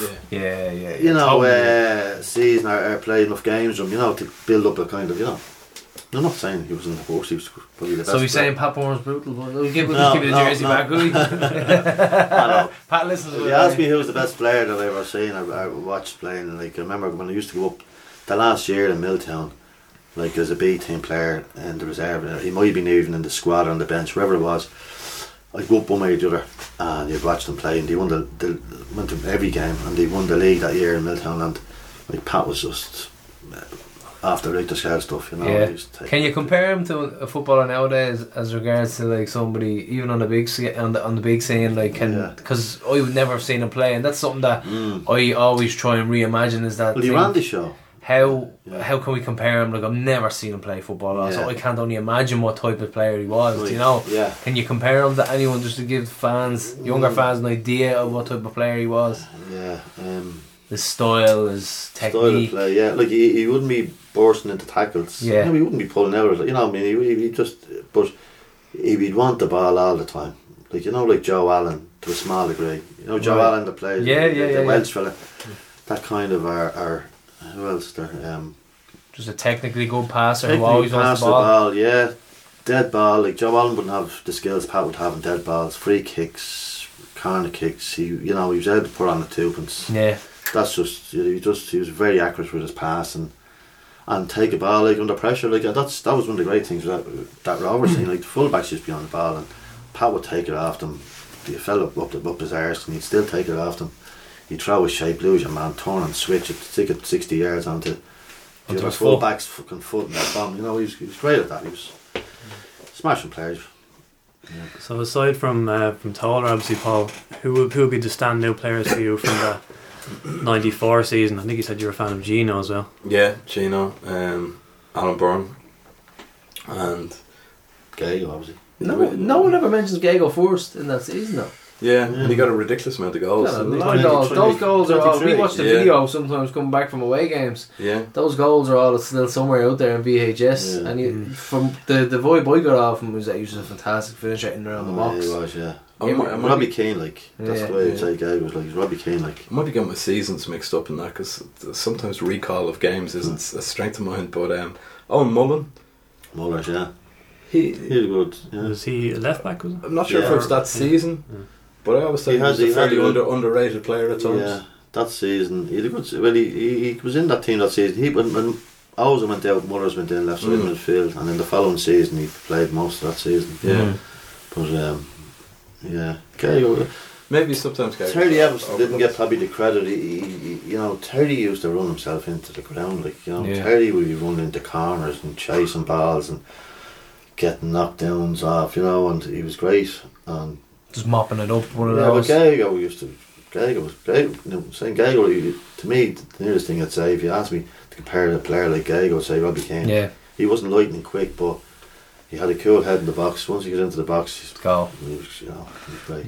But the day we won the title, 30th of March, flash floods, torrential downpour, 2 hours prior to the scheduled meeting of Rovers and Shells threatened to halt the fixture, the RDS from going ahead, but it did go ahead and Rovers beat Shelbourne 2-1, and you were on the score sheet again from the penalty spot, top left corner. Probably was. And can you tell us your memories from that day? Can you remember the pitch was rain? Played, Jesus. Shouldn't have been, waterlogged. The pitch was waterlogged, yeah. You pass the ball, and if you think the ball had reached, say, 20 yards, it was only getting 10 yards. It was just wrong. Catching in the Just water. catching the water. Like modern Puddles Rovers and everywhere. Juve. Puddles everywhere, it was mad. And 10 goals that season as well, so for that type of return for a midfielder, it must have been, probably, would you say it was your favourite season ever as a player? Yeah. Well, the great season, definitely it is my favourite season. Yeah. We won the league, yeah. And a good season with Drad, one of the years we got the PFA, I think. But 10 goals in a league, man. Yeah, it was great. I know, it was great, yeah. It was great. Brandon Milne was the first midfield Rovers player to score 10 since you in 1994.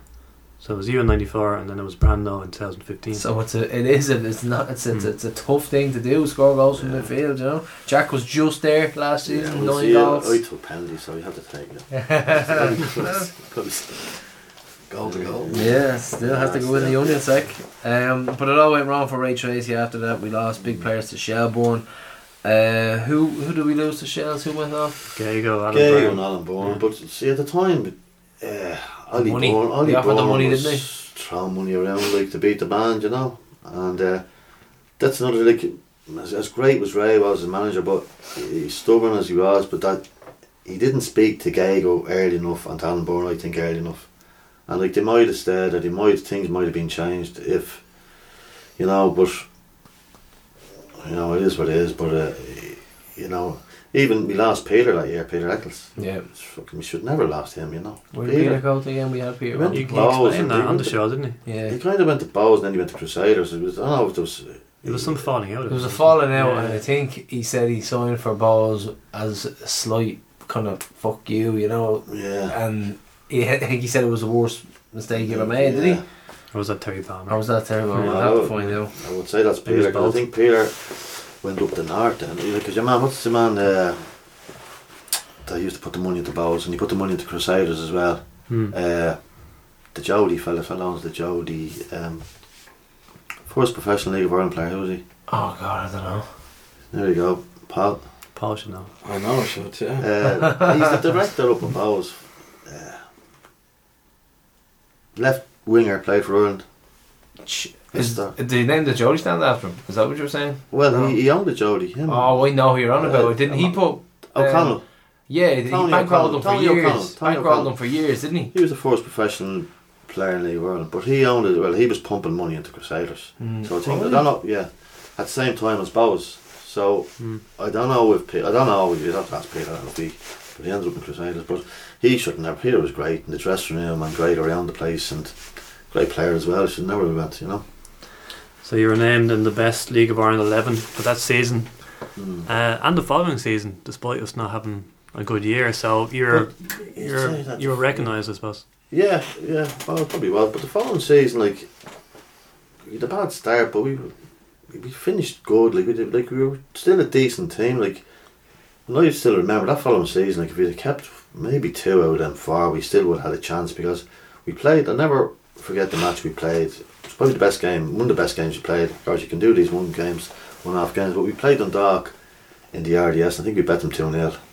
And there were about 6 or 7 games left to go, and they went on to win it. You know, Yeah. so we were as good as them. Like That's at that stage, you know, and it's just. But that's the way football is, isn't it? You can always say if some puts, but yeah. And since then, 2 league titles, 1994 season. Fondly remember. It was hard to believe we only won 2 since then, but you can tie in the whole lack of a home ground and financial struggles into that as well.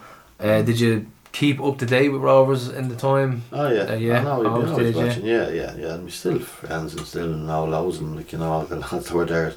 Like, you'd be very good friends with Gino. Gino was there for a good while. You know, keep in contact with him regularly and stuff. But some bad memories as well from the 94 season with the Polish defeat. oh yeah, 7-0. That was. but you know what? Tell us about that team. Where they just.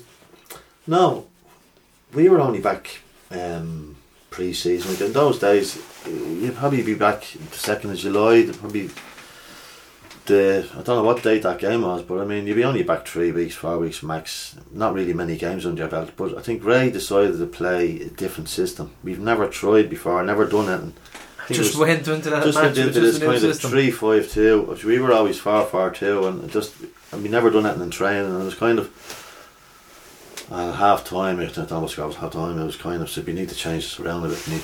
But it was we were ill prepared. To be honest, it was ill prepared, really badly. You know, especially coming away from home, you know, you want to be going there with the closing down the shutters and stuff. Yeah. Tried something new, totally new. Yeah. Jeez, I never knew that. The return leg is still the record for the lowest home attendance for a Rovers game ever. Wow. We lost 1-0. I think it was like 700 or 800 people. Let's skip that one. So then we 2 seasons apart down. Same way Twiggy left. And how did that come about? What way does... Because this is something that I always talk about in the shows that I'm fascinated with, is the inner workings of transfers and how the phone call comes about. Well, there's a few stories. Hotel that season, right, that you're talking about, like, Dundalk won the league, okay, then the following season, Alan and Terry took over towards the season after we won the league.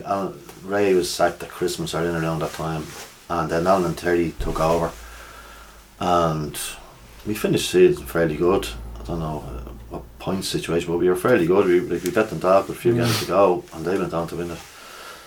But the following season, then I think Half-born, wasn't it? Alan and Terry were sacked after the first game, and that was a big kick to a lot of the players, you know, because they had a bit of loyalty to them and they respected them highly, you know, and they just felt they were shafted. That's you know. So look at. It was what it was, and we signed. I think we signed Nutsy. We signed a few players that you know. Tony Cousins. Yeah. Tony Cousins was there. I think was that Julie signed that year as well. Cousins would have been a great signing, wouldn't he, at the time? He was, Beach Boy would have been there then as well. Who? Mark Kenny. He just arrived in. He might have just arrived in, or maybe that was the following season. He might have just arrived. I think it was the following. What was your season. first impression of him? Now he'd be a friend of the show, so you could take the piss out. Mark. He was a flash kid, was he? Ah, yeah. His limp is great. You ever seen him run with a limp? Still limp. Yeah. Mark's great. He's still pinging balls around Pierce Park. That Give him wouldn't that. surprise you. Mark's a great player, smashing player. But that season, then the fight. We played that season, and Pat was in charge, and bit of a disaster. Like, I think we got into the bottom 6 or something, and there was, you know, it was kind of bit of touch and go with relegation, and then there was a bit of a kind of scheme set up about a bonus scheme for players and stuff, and all this kind of carry on came on.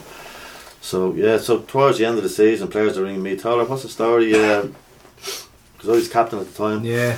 And Nutsy was he was vice captain, and so the players were ringing me or ringing Pat and saying, listen, what's the story? I was expecting a few bob coming in from because once this bonus thing came in, we went on, no problem, no relegation was out the window, you know, so we done okay, and fellas were saying it's a couple of hundred or whatever it was, I don't know what it was, we're due, and I said, look, we'll go up and see Pat, so we'd up to see, and it just didn't materialise. There was a phantom money, I think. Yeah.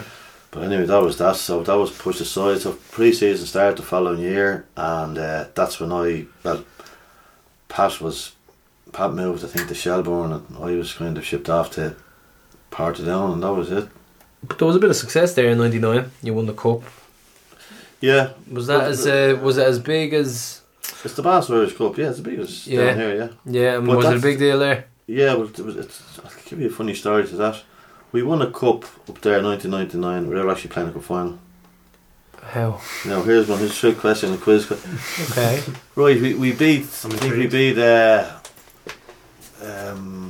Coleraine in the semi-final, and in the other semi-final was Linfield and Cliftonville. Right. Right, and Linfield won. No, Cliftonville won the semi-final in 1999. Won the semi-final. Right. We did extra time, but they beat them. But didn't Cliftonville bring on this young fella? Johnny Mack, who played for someone else in a previous round. Chimney Corner in some intermediate thing that would have got you into the thing, right? Oh no. So there was big meetings up there in the FA to say, okay.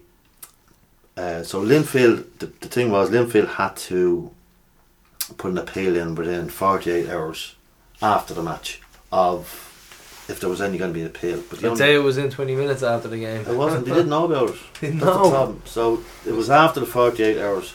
So what happened was Cliftonville were thrown out of the cup because they played an eligible player, and Linfield were thrown out because they missed the deadline appeal. So we suits and all to go to the cup final. We heard this on the Wednesday before the Saturday cup final. We were up there training on Tuesday, and we had No suits, team to play. and we didn't know. And we'd go up there. It was Wednesday or the Thursday.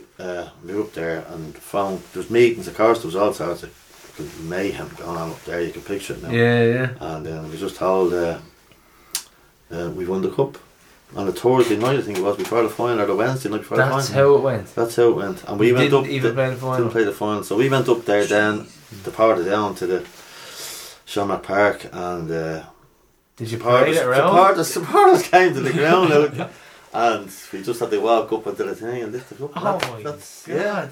Talk about a never, deflated ever, way of winning the cup. Ever heard of that like that? Mad, yeah. Does that count in your head as winning it? No, we've not had the medal at home. It's 3 goals. So Made a we rubber. melted down. Did you celebrate? Did the players celebrate? We stayed up there overnight. And we had Any excuse, yeah. Yeah, of course it is. Jesus, yeah. This will Had be a in the mirror. weekend up there, actually. This will be in the mirror tomorrow. can't Now. believe that. Flashback piece by Paulo here. I tell you, we might revisit that sometime. Do you know what? I'd love to know if there's any other instances like that all over the world. I'd say there's not many at all. Where you just lift the cup and don't But play you a know, game. probably only up the north between Cliftonville and Linfield that were in the semi-finals. Was anybody else that might have Yeah, I came think to so. came to it? Bit of a rivalry there. It's quite silly. We'll talk about your management team, your management career. Well, just the end of his playing career. Oh, the You were at playing Home career Farm first. and Dundalk, but I suppose your game time was a bit limited there, was it? Yeah, well, to be honest with you, no, I came back to Rovers again. I don't know if you know this. Yeah, when I Portadown was a disaster. That's been honest with you. I signed in 1997, and I think it was July or August, whatever it was, and the Gavaki Road thing just kicked off.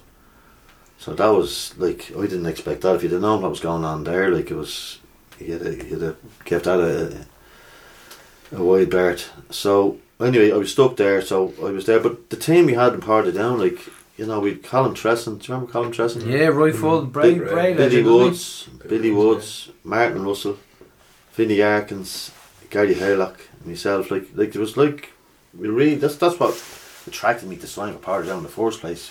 Like they were a really, really good team. Tim Dalton was a goal.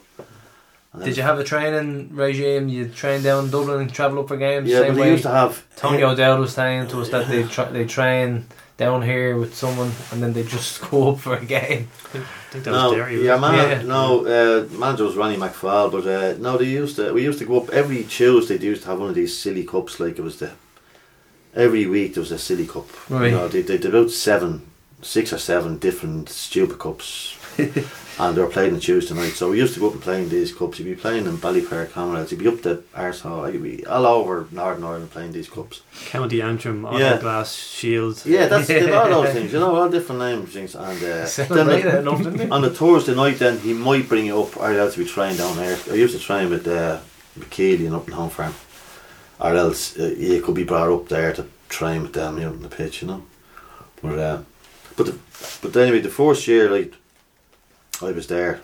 I signed in whatever it was, July, when this thing kicked off. But I done my crucial leaving in the end of September. So more or less goose that season, more or less, and then back the following season, we went on to win the cup. But I was never 100%. Never really, when you just I had problems with my Achilles early doors, and then the end of that season, then I knew it wasn't right. But then Damien Richardson rang me, and I came back to Rovers. No, I didn't sign any contract. There was nothing. He just says, just come back and just see how you feel, how you get on, And I used to, like, I had a newborn baby. I think I was a 3 or 4 year old with a newborn baby. I was only going out on my own the last 2 or 3 years at the time. 2 years, I think, I was out on my own. I was training Tuesday. We used to go to the gym. I'm living in Beaumont, Right. on the north side. And we used to go to the gym in Leopardstown, like just a gym session to go all the way to Leopardstown on a Wednesday. Train the Thursday, and then there was but the weekend I'd be involved with the beating, but it was never really 100% right. I was always trying to get my body right, Yeah. But Alan Bourne was there. The doctor was he was with Shells, and he's with the Irish team now. He was involved. He was sending me for acupuncture, and I was getting electrocuted in the ankles. With me Achilles, that was the problem. Getting all sorts of stuff. But it never really materialised. And then Damien asked me to. He said, "Look," I said, "Look, I'm finished. I'm goosed." I think it was 33. I think at the time. I says, "This is not working out for me." So he says, "Do you want to take over the Leinster Senior League team?" And we used to train actually up in Kiltipper. Remember the place? I didn't notice at all. I didn't know you came back. Yeah. Yeah. So there's. And what year would this have been now? 2000. I got 2000, and they were trying. They amalgamated with Talatown. Yeah, I remember this. And I went up to. So he says, "Will you take over the Talatown?" And literally, it was Talatown. I wasn't Shamrock Rovers. It was we were Shamrock Rovers here, but anyway, that was. They kind of merged, didn't they, in the 90s? They merged, yeah. And they used to meet in the bar in Downey's. Was that in that pub? Or Hearns? Hearns, yeah. And how long were you manager there? Oh, he's just seen out that season. Yeah. Yeah, but the big problem there was I got them relegated actually. No, what happened? They were bottom of the league anyway when I took over, and we asked, got the chairman or the fellow in charge there, will he ask, can we play some B team players? At the time we did reserve league. Hoyland, remember Hoyland, the man fellow around the FEI, he was one of the top boys in the league. Michael Hoyland, yeah. And he says, yes, you can. So we were able to use about 2 or 3 players. Like, there were periphery players in the periphery with the Leinster Senior League team. So we done well, and we got them out of the relegation, and that was it. And finished with our 4. We got them up the table a bit, and they done okay. So next of all, the season just ended. Complaints went in from Lusk United, Ballyfermot United, and all these teams, Sherry Orchard and whatever that. And can't be playing them players. There was a big meeting, the whole lot, and they just relegated Rovers. Oh, so you got relegated without being relegated? Yeah. And you won the cup without winning the cup? Well, that's there you go. Yeah, but that's politics in the Leinster Senior League. There, it's kind of quite the career you had. Yeah. So tell us about Dublin City. How did that come about? So I was doing my badges at the time. Was it the Vikings? Is that was the nickname? Yeah. Well, it was actually Home Farm Fingala. We went there the first. Home Farm Fingala. It was a Home Farm. It was Home Farm Fingala, I think, when I went there. Johnny McDonald. He asked me to go up because I met Johnny and doing the coaching courses. We've done a few of those things, And so we went up there, and We done okay. We should have been. We were nearly promoted. We should have been. Went to one game against our last game of the season, our second last game of the season. Killian Brennan that team? No, I'd say just before that. Before that, was it? Yeah, and but anyway, we didn't get promoted. And next time, Nutsy takes over Shells, and he says to Johnny, "Will you come down?" So Johnny went down to Shells for assistant manager, and I took over. That was the season. So that'd be 2000. That was the season of I don't know the actual year of the moving from winter football to summer football. So it was a short season, only 6. 203. Yeah, something like that. It was only a 6-month season or something like that. The 2 cup finals in the 1 year, didn't it? Yeah, it was a short season, but it was a disaster. Written all over from the word go. Like we started off training in DCU, the best facilities, lovely big flat pitches, gorgeous. Playing in Talca Park, it was great. Then after 2 months, we're back in my home farm. You get back in my home because it's a bit of a falling out there. Back in my home farm. We're going to play in Whitehall now. We're going to train behind the goal. We can't afford that anymore. We're going to train behind the goal in Whitehall. I don't know if you've ever seen it. Like it's not even a 5-a-side. You know, that's all it is. It's tiny. So then he fell out with home farm, and then we were up in Santry Stadium, which is Mordor. So the third, and then we went from Santry Stadium to train in the AUL, and the third of a pitch, not even a full pitch, a third of a pitch. So we had three different training places, 3 different grounds, and it was just fighting all the time, you know. So that was me finished with that. And that was the end of it. Well, I thought I was finished. I went up to Pats then for a little while with Johnny Mac, but to be honest with you, and I said this, I spoke to even John Gill. This has gone back a while. It's about League of Ireland. Like, says you have to be 100% committed. Yeah. But there's no security there in League of Ireland. You know, there's no security for managers and players. You know, you could it's be. a risk, isn't it? There's no long-term contracts. You're in for a week. So. What sort of manager were you? Like, were you a ranter? Were you? I don't know. Were you hard on? Were you fair? Were you? I'd say probably. A good cop or a bad cop? Probably. Well, no, we both. I couldn't say it was either. Like the player needs a fucking rollicking. You get rollicking. You know what I mean? Like the younger lads now, you try and put the arm around, you try and keep them happy. You know, some of the older Such fellas, a tough balance. you know if they're taking the piss or not. If someone's taking the piss, you have to hammer them. Yeah. So there you get everything, you know. So we'll move on from your management career and we'll talk about the best and worst moment of football. Now this is putting you on the spot slightly, but your best moment of football. Well, win the league we're over. Yeah. That's like it doesn't get any better. Doesn't That get doesn't get any higher than that. Like, where can you go with that? You know, unless you win a second one and a third and a fourth one. But I'm not lucky enough to do that. But that whole season was just it. Scoring double figures, getting the Willie men. Yeah, it was brilliant. That was a great year. The Rovers fans still talk to you about that season in particular. Is that the one they kind of go to? Well, it's probably won because we won the league. Yeah, well, you know, but it was just a magic season. It was really a magic season. It really was. Yeah. Give us your worst moment. I tell you, I got sent off up in Dalymount against Bows in the triology. Remember that the cup? I don't know if you remember it young enough. Probably half your listeners wouldn't remember it. First round of the cup, wasn't it? 3 games. It was 3 games, yeah. 3 games. We drew in Dagger, and then we got into the RDS and we drew in that. And I don't know if you remember this. Gago with a Stonewall penalty. Should have been a penalty. He was taken down. We got to be best. And the referee didn't give it. It was a draw. Back to Dalymount, and I remember they said that. I remember reading something in the papers. There was something like 10,000 at the game up in there. That's when they opened up and it was all opened up. Connacht Street, the whole lot. Huh? Tony score. Who? Tony Cousins. No, he wasn't there then. No, he wasn't there. It was Gago's. This was the 93-94 season. Okay, and but anyway, it was a huge crowd at the game, and I remember I got booked after about 8 seconds. But it was just. To me, it wasn't a bad tackle. First tackle. It wasn't a bad tackle. It was just the referee trying to put a stamp in the game. You know, just beside Oliver Cooney, and he was a real pose. He was the only referee I knew that wore had a tan. You know. Yeah. But he threw me after. Obviously, he just wanted to put a stamp in the game. But anyway, that's neither here nor there. But then, remember there was a ball played up into a corner up at the school end. You know where the Bow supporters all sing now up in that corner there. Right, and there was a chase with the ball, and a man Ken Demange, a fellow called Ken Demange, played for Bows. Remember Ken Demange? Name. But anyway, he played for Liverpool back in the day, and he came back to League of Ireland and stuff. And he used to have a ponytail. He was a real even dickhead looking at. But it was Chase up for the ball, and he was behind me, but he was pulling me jersey. And if someone is tugging, if you're in the race and someone's tugging you from behind, your natural reaction is just to swing at them, you know. Yeah. But of course, I swung at him, and of course, he went down like a ton of bricks. Fucking red card, you know.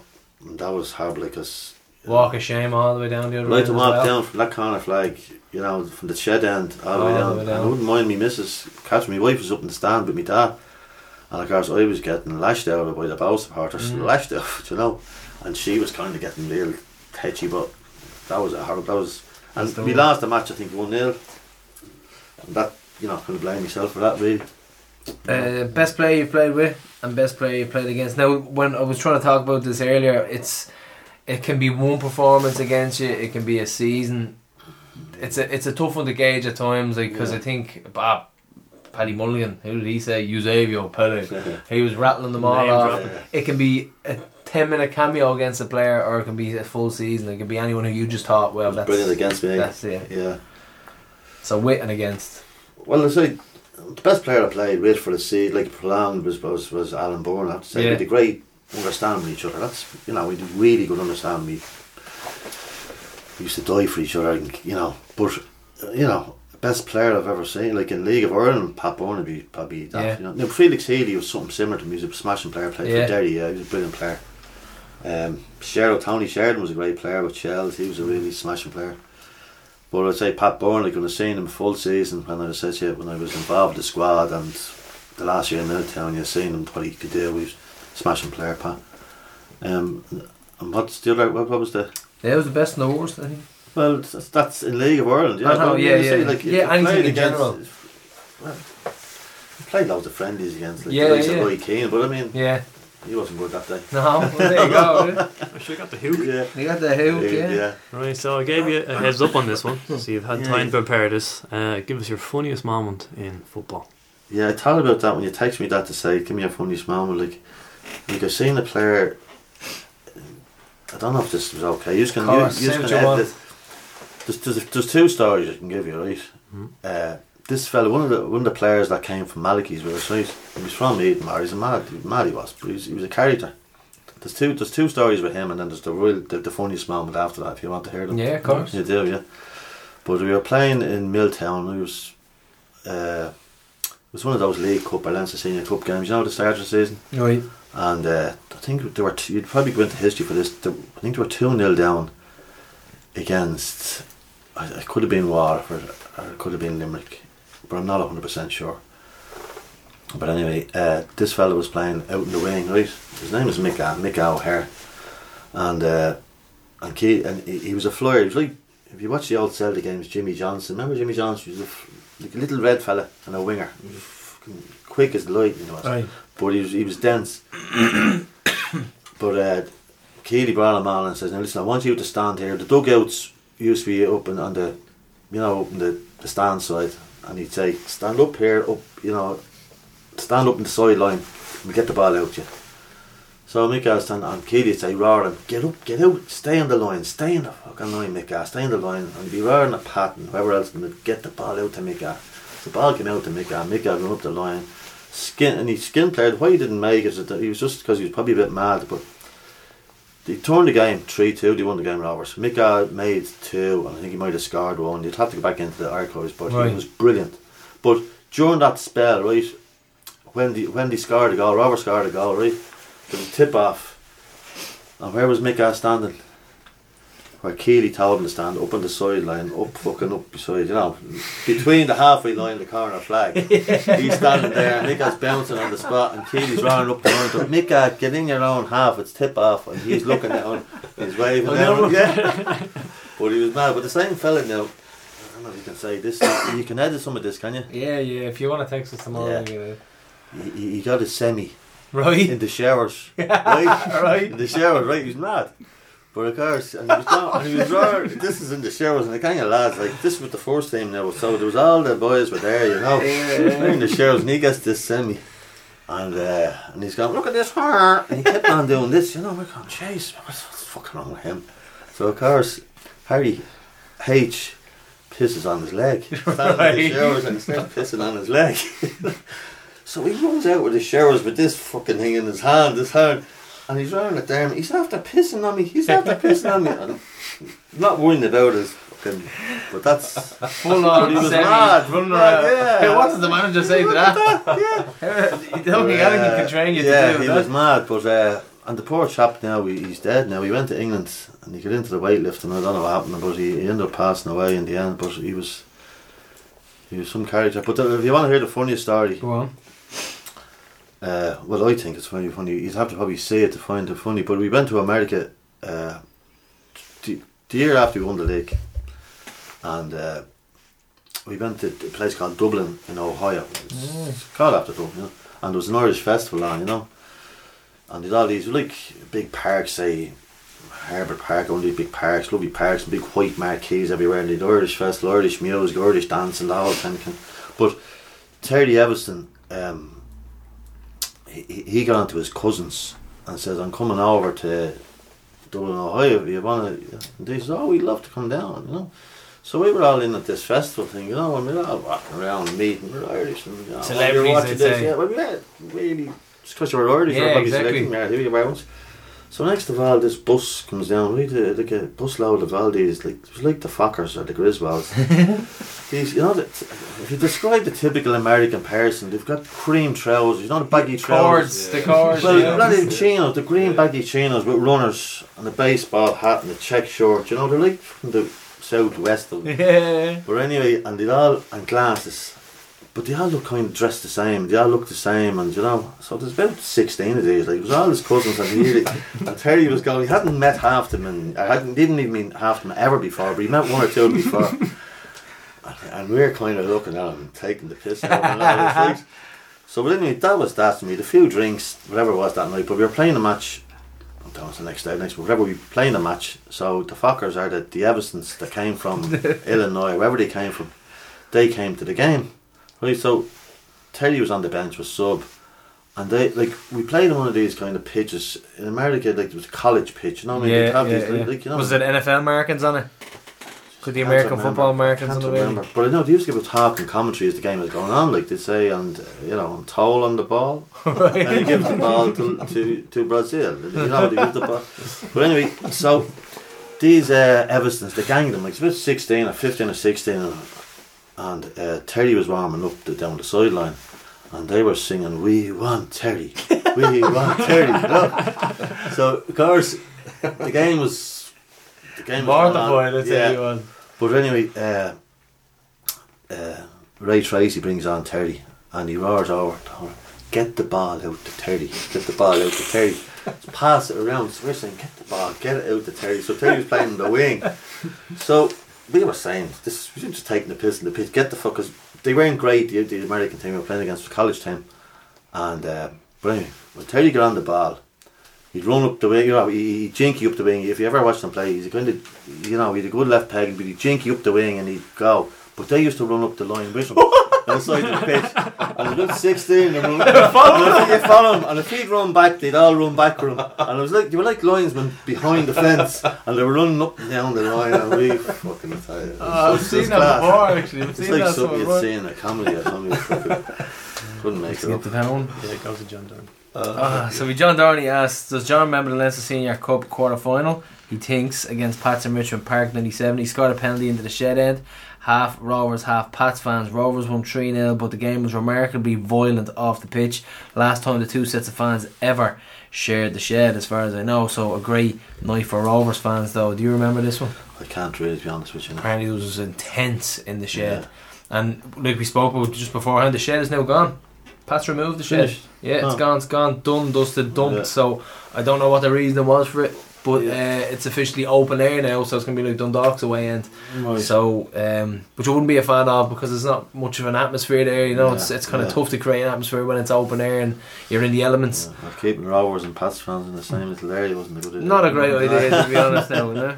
So staying in 1997, do you remember the Valentine's Day Massacre? So this was a 6-4 win over Shelburne, hat-tricks by Tony Cousins and Pat Morley for Shells. Yeah. So Justin Mason sent us a clip on YouTube actually of your goal. So 4 minutes, yeah, 78 seconds. you start the move with a drive and run. You lay it off to Tracy. He flicks it up really, really high. to find Cuzzo in the box. He nods it back to you, and you kind of lob it past the keeper. It's a great move. That goal. Do you remember it? Yeah. I do. Yeah, I remember. Well, it's probably one of the best goals I scored. As in, I wouldn't be a kind of a runner and dribbler and all that. But that not that I ran it, but it was a kind of a run from say the halfway line, and it was kind of a pass and run and getting on the end of it in the end and just. That was a super finish, yeah. 6-4 as well, not exactly your average scoreline. No. And you still keep an eye on the hoops? Oh yeah, I've got a few games a year. Yeah. A couple of games a year, yeah. And we already asked you, I think we win the league this year. Are we going to do it or what? I think you will. Yeah. I think this could be the year, yeah. You think the well, as I said to you at the start, I think that, like as I said to you about Cork City there a few years ago, what happened then, what it did for them, they were chasing the dog for a few years and then they won the cup. Then the following year they won the double. Hopefully that's going to happen again. And I think like I'd say the expectation within the Rovers dressing room at this moment in time is they have to win the league. Like I say, the players have pressurised themselves. They would have to build themselves up, pressurise themselves to say, we have to win the league. A little bit of a taste as well. What I thought was interesting from, again, just we were talking earlier on about Stephen Bradley's press conference yesterday, was he never once mentions that. Never once says anything about winning leagues. Like we were asked, I think we asked him this year to win the league, and it's all his message. And I'm sure it's very different in a dressing room. He says something else, but his public message is, we just want to improve on what we did last year. Yeah, it's like Jurgen Klopp won't mention the league, even though they're miles away. But they're going to win the league. But you have to kind of have that. I'd say they're well versed in the dressing room at this stage. He's saying, "Listen, we know what we need to do. I'll deal with the press. Don't worry about that." I'd say they're totally alienated from the press. But they might break it down to like, let's win one game at a time. Break it one game at a time, but like our expectation, you'd set goals at the start of the year. I'm sure they have to. At the start of the year, their goal will be to come second won't be, be very average. They need, to push on. They need, I think. Because any sort of ambitious statement, we've seen how it gets jumped on. So, like, for example, last season the whole theme was that Rovers supposedly blew a 13-point lead, even though Dundalk had games in hand. And Johnny Ward said that, it's over. Rovers have won the title. And Dundalk fans kept... The second he said that, I just... throwing that quote slammed the fist down. I was like, damn you, Johnny. They kept throwing that quote back at us as if we had said it. So could you imagine if Brazzer came out and said, we are going to win the league? I know, you can't come out and say that. No, but you won't even say why can't he say that? Why Bradley can't say that? You can't say we are going to. I don't think a manager can say that. You can say we want a challenge. I think you're... Alright, so the words can and will. Yeah, you can't come out and say we will win it. Yeah, no, it's insane. Yeah, but to come out and say... We can. I was quite surprised that Bradley yesterday didn't say our objective is to win the league this year. I don't think I'm sure he absolutely. Well, I'm sure he means it, and that's what they want to do. That's what we're talking about. But I wouldn't see any issue with him coming out or any Rovers player coming out and saying we want. It's a big difference between can and will, isn't there? Yeah, definitely. Yeah. But so our new sponsor, where we spoke about earlier with Paul, JD, and a big one. In fairness, now it's quite a big sponsor, and just a big thanks to all the other League of Ireland fans who will possibly buy new purchases and soils and any of this just for the contribution to SRFC in the future, considering that they're part of the umbrella group there as well. So a big thanks to all the other fans who will contribute towards our financial gain. Just a little dig there.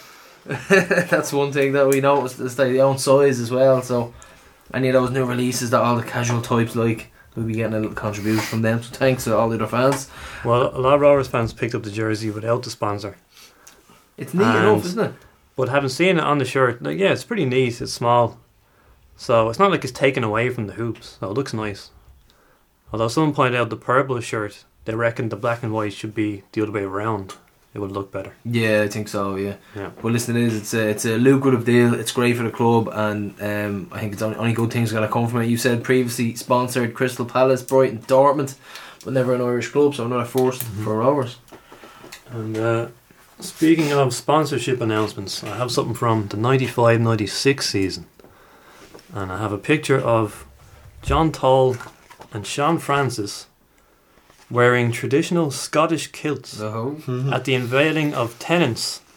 I don't believe that. Shamrock Rovers. So this is going to be the picture. Yep. So there's John Toll. Sure that's me now? There's John Toll in a kilt. That make me glad. Can you? I'd say you were first one to put your hand up and wear the kilt, were you? Oh yeah. Sean Francis looks like James McClane in He's that. alright, isn't he? Nice. So what did they say to you when you said, and that was, Can't did you remember. go full Scottish with it? Oh yeah, the full Scotch, not under the Now that's how to unveil the sponsorship, bro. Tennent's Lager.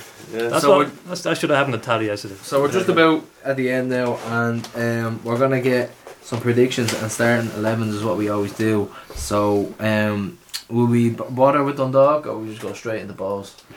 Yeah, I suppose balls. Because I mean Dundalk will be just experimentally. You never know what type of team he's gonna play. So we're gonna go with our starting 11s and predictions. So Paul, I'm gonna go with you first. Give us your prediction for starting 11 versus Bows. Now, considering that, let's say there's no injuries. Bearing in mind I haven't seen any of your pre-season or any of pre-season games. Well, neither have we. So bar one. What look like that whole system can be so fluid at times. I It's, know. 3 at the back and 5 in the middle and boxes and Sometimes I don't even think it's 3 at the back at times, and then it just morphs into something else. Well, maybe what I'm interested to see is Liam Scales, right? Yeah, League race has stayed, yeah. and then Pico Lopez at one stage might have been seen as being sort of vulnerable in that role. 100% that he plays. believe. Yeah, agree with you totally. But then I thought he had a cracking season. Best last year. season of his life. I thought he was brilliant. So where does Liam Scales fit into all of this? Oh, he does. Hmm. I know he does. He does No, it for me. And I qualify this by again saying I haven't seen any Rovers pre-season Yeah. games, so I'm not entirely on top of who's been played where and what positions in pre-season. I imagine Grayson Lopez are first choice and Scale is cover. Scales is cover. Yeah. I'm going. I'll go first, right? And I'll say that we're going to play 3 at the back, right? So we're going to go Manis. It's going to be Pico, Joey, and Grace. I think it's going to be Ferrugia, left wing back. Reece Marshall, right wing back. Centre mids is going to be a tough one. But if Marshall plays there, then where does Ronan Finn play? Ronan Finn is going to play in the middle, I think. I think Watts won't start. Jack will start if he's not injured. So Jack, McAniff, and Finn, and then you've got Greener up top. Am I missing one? You've left out Gary O'Neill. I've left out Gary O'Neill. Have I missed out Greg Bolger. Greg Bulger? Like that's what you're talking about. It's tough. Gary sort of finished that. Gary had a good spell, didn't he? After Brilliant. Ever since he came in, he finished was that season excellent. really strongly. It's such a hard team to pick, and once again, like I mean, Greener is a shoe-in at this stage unless we sign somebody else. So you're gonna have Jack in the hole. You're gonna have your 5 in the middle. It's tough. It's a headache, isn't it? Graham Burke. Graham Burke there. I think I only named 10. So Graham Burke would somehow get into that and get into the cloud, as they call it, or the box or the square. It's So a I headache. think when you look at a Dundalk team, you can nearly rattle off the team pretty quickly in your head. I don't know, even though I sort of said maybe they might win, they might still pip Rovers to the title. The competition in the Rovers squad is just fierce. Like we're leaving That player, midfield. we're leaving Graham Burke out. Yeah. We need to come into our thinking. Like, Gary O'Neill. I mean, what do you do? We are a little bit light. I think we've 23 players. I think that's light as a squad. We're going to have to sign somebody. It's going to have to be somebody unattached, I think, at this stage, unless there's a certain amount of paperwork done. Or we can we get a lone player in? I'm not too sure. But I think we have 2 weeks to sign where we could sign a player on loan from the UK. Is that correct? no, it has to happen because we are short, and it's not just because Very we're not short. I think we're short up top, 100%. Yeah. We've only got Green. Yeah. Other than that, we've Yeah. Dean Williams, who will probably spearhead the B team. If not, that's your backup for the first team. But Alua is totally raw, good prospect, but he will have to cut his teeth in the B team as well. Other than that, there's no strikers. Some Probably Rovers convert fans, Borky maybe up the top. some Brad- Rovers fans obviously concerned that Bradley has been looking for a striker for 2 seasons now, and here we are, 11 days from the new season, and we're playing. What was his name again? Johnny Foxbottom. Long bottom or something in the Yeah. trial. Like, so people are worried about this. But then again, how easy is it to find a 20 goal a season striker? Very, very tough. It's something that's been. I mean, we haven't replaced Twig, but then again, you look at Dundalk's turnover of goal scorers that they've had in the last 5 years. It's insane. They've had McMillan twice, who scored goal for them. They've had Tell. They've had Hoban, I think, twice at 2 different spells. They've just had a turnover of scores and goal. And Duffy now. We just haven't replaced Well, Green had 15 last season. I mean, that's a good return, but we just haven't had that relentless goal scorer since Twig. I think Aaron Green might get bashed over the head a bit, maybe about goal return. That was a respectable enough. Yeah, goal and if he took penalties in 20, his work off the ball. Well, I've seen Rovers last year. He probably could have had double them figures. oh, with the misses. Like if he scored 15 last year, I'd say he probably scored definitely another if you did another 10 on top of that easily. Yeah, The he chance did. the games I've seen anyway. And At the start of the missing season. one or two, reasonable enough chances a game. He converts more in the tight but his games. confidence could be good this year. Because he had a great season last year, and his confidence will be on the high. He could kick on. Exactly. Is it too simple to say that the difference between Rovers and Dundalk and winning the title is a prolific scorer? Like I know, and that's not knocking Aaron because it was a reasonable return last year. But is it too simplistic to say that's the only difference? No, that's not really unfair as well, because we could call a spade and say Aaron's not a prolific goal scorer. He is fantastic in the team. He does a great job, but he did miss too many chances last year. That's the truth. That is the truth. He missed a lot of blatant chances at the start of the season as well. I think what we want is someone challenging him. Yeah, and we brought Cummins in to do that, and it didn't work out. But we definitely do need. At the same time, I'm scared of somebody else trying to play his role and doing it badly. Yeah, I know. Yeah, because he plays it to a T. And then if we do bring a different striker in, do we change our style of play? Hypothetically, if you could take one striker from another League of Ireland team right now for Rovers, who would it be?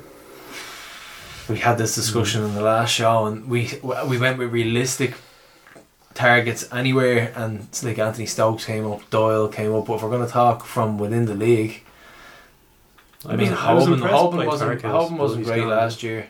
I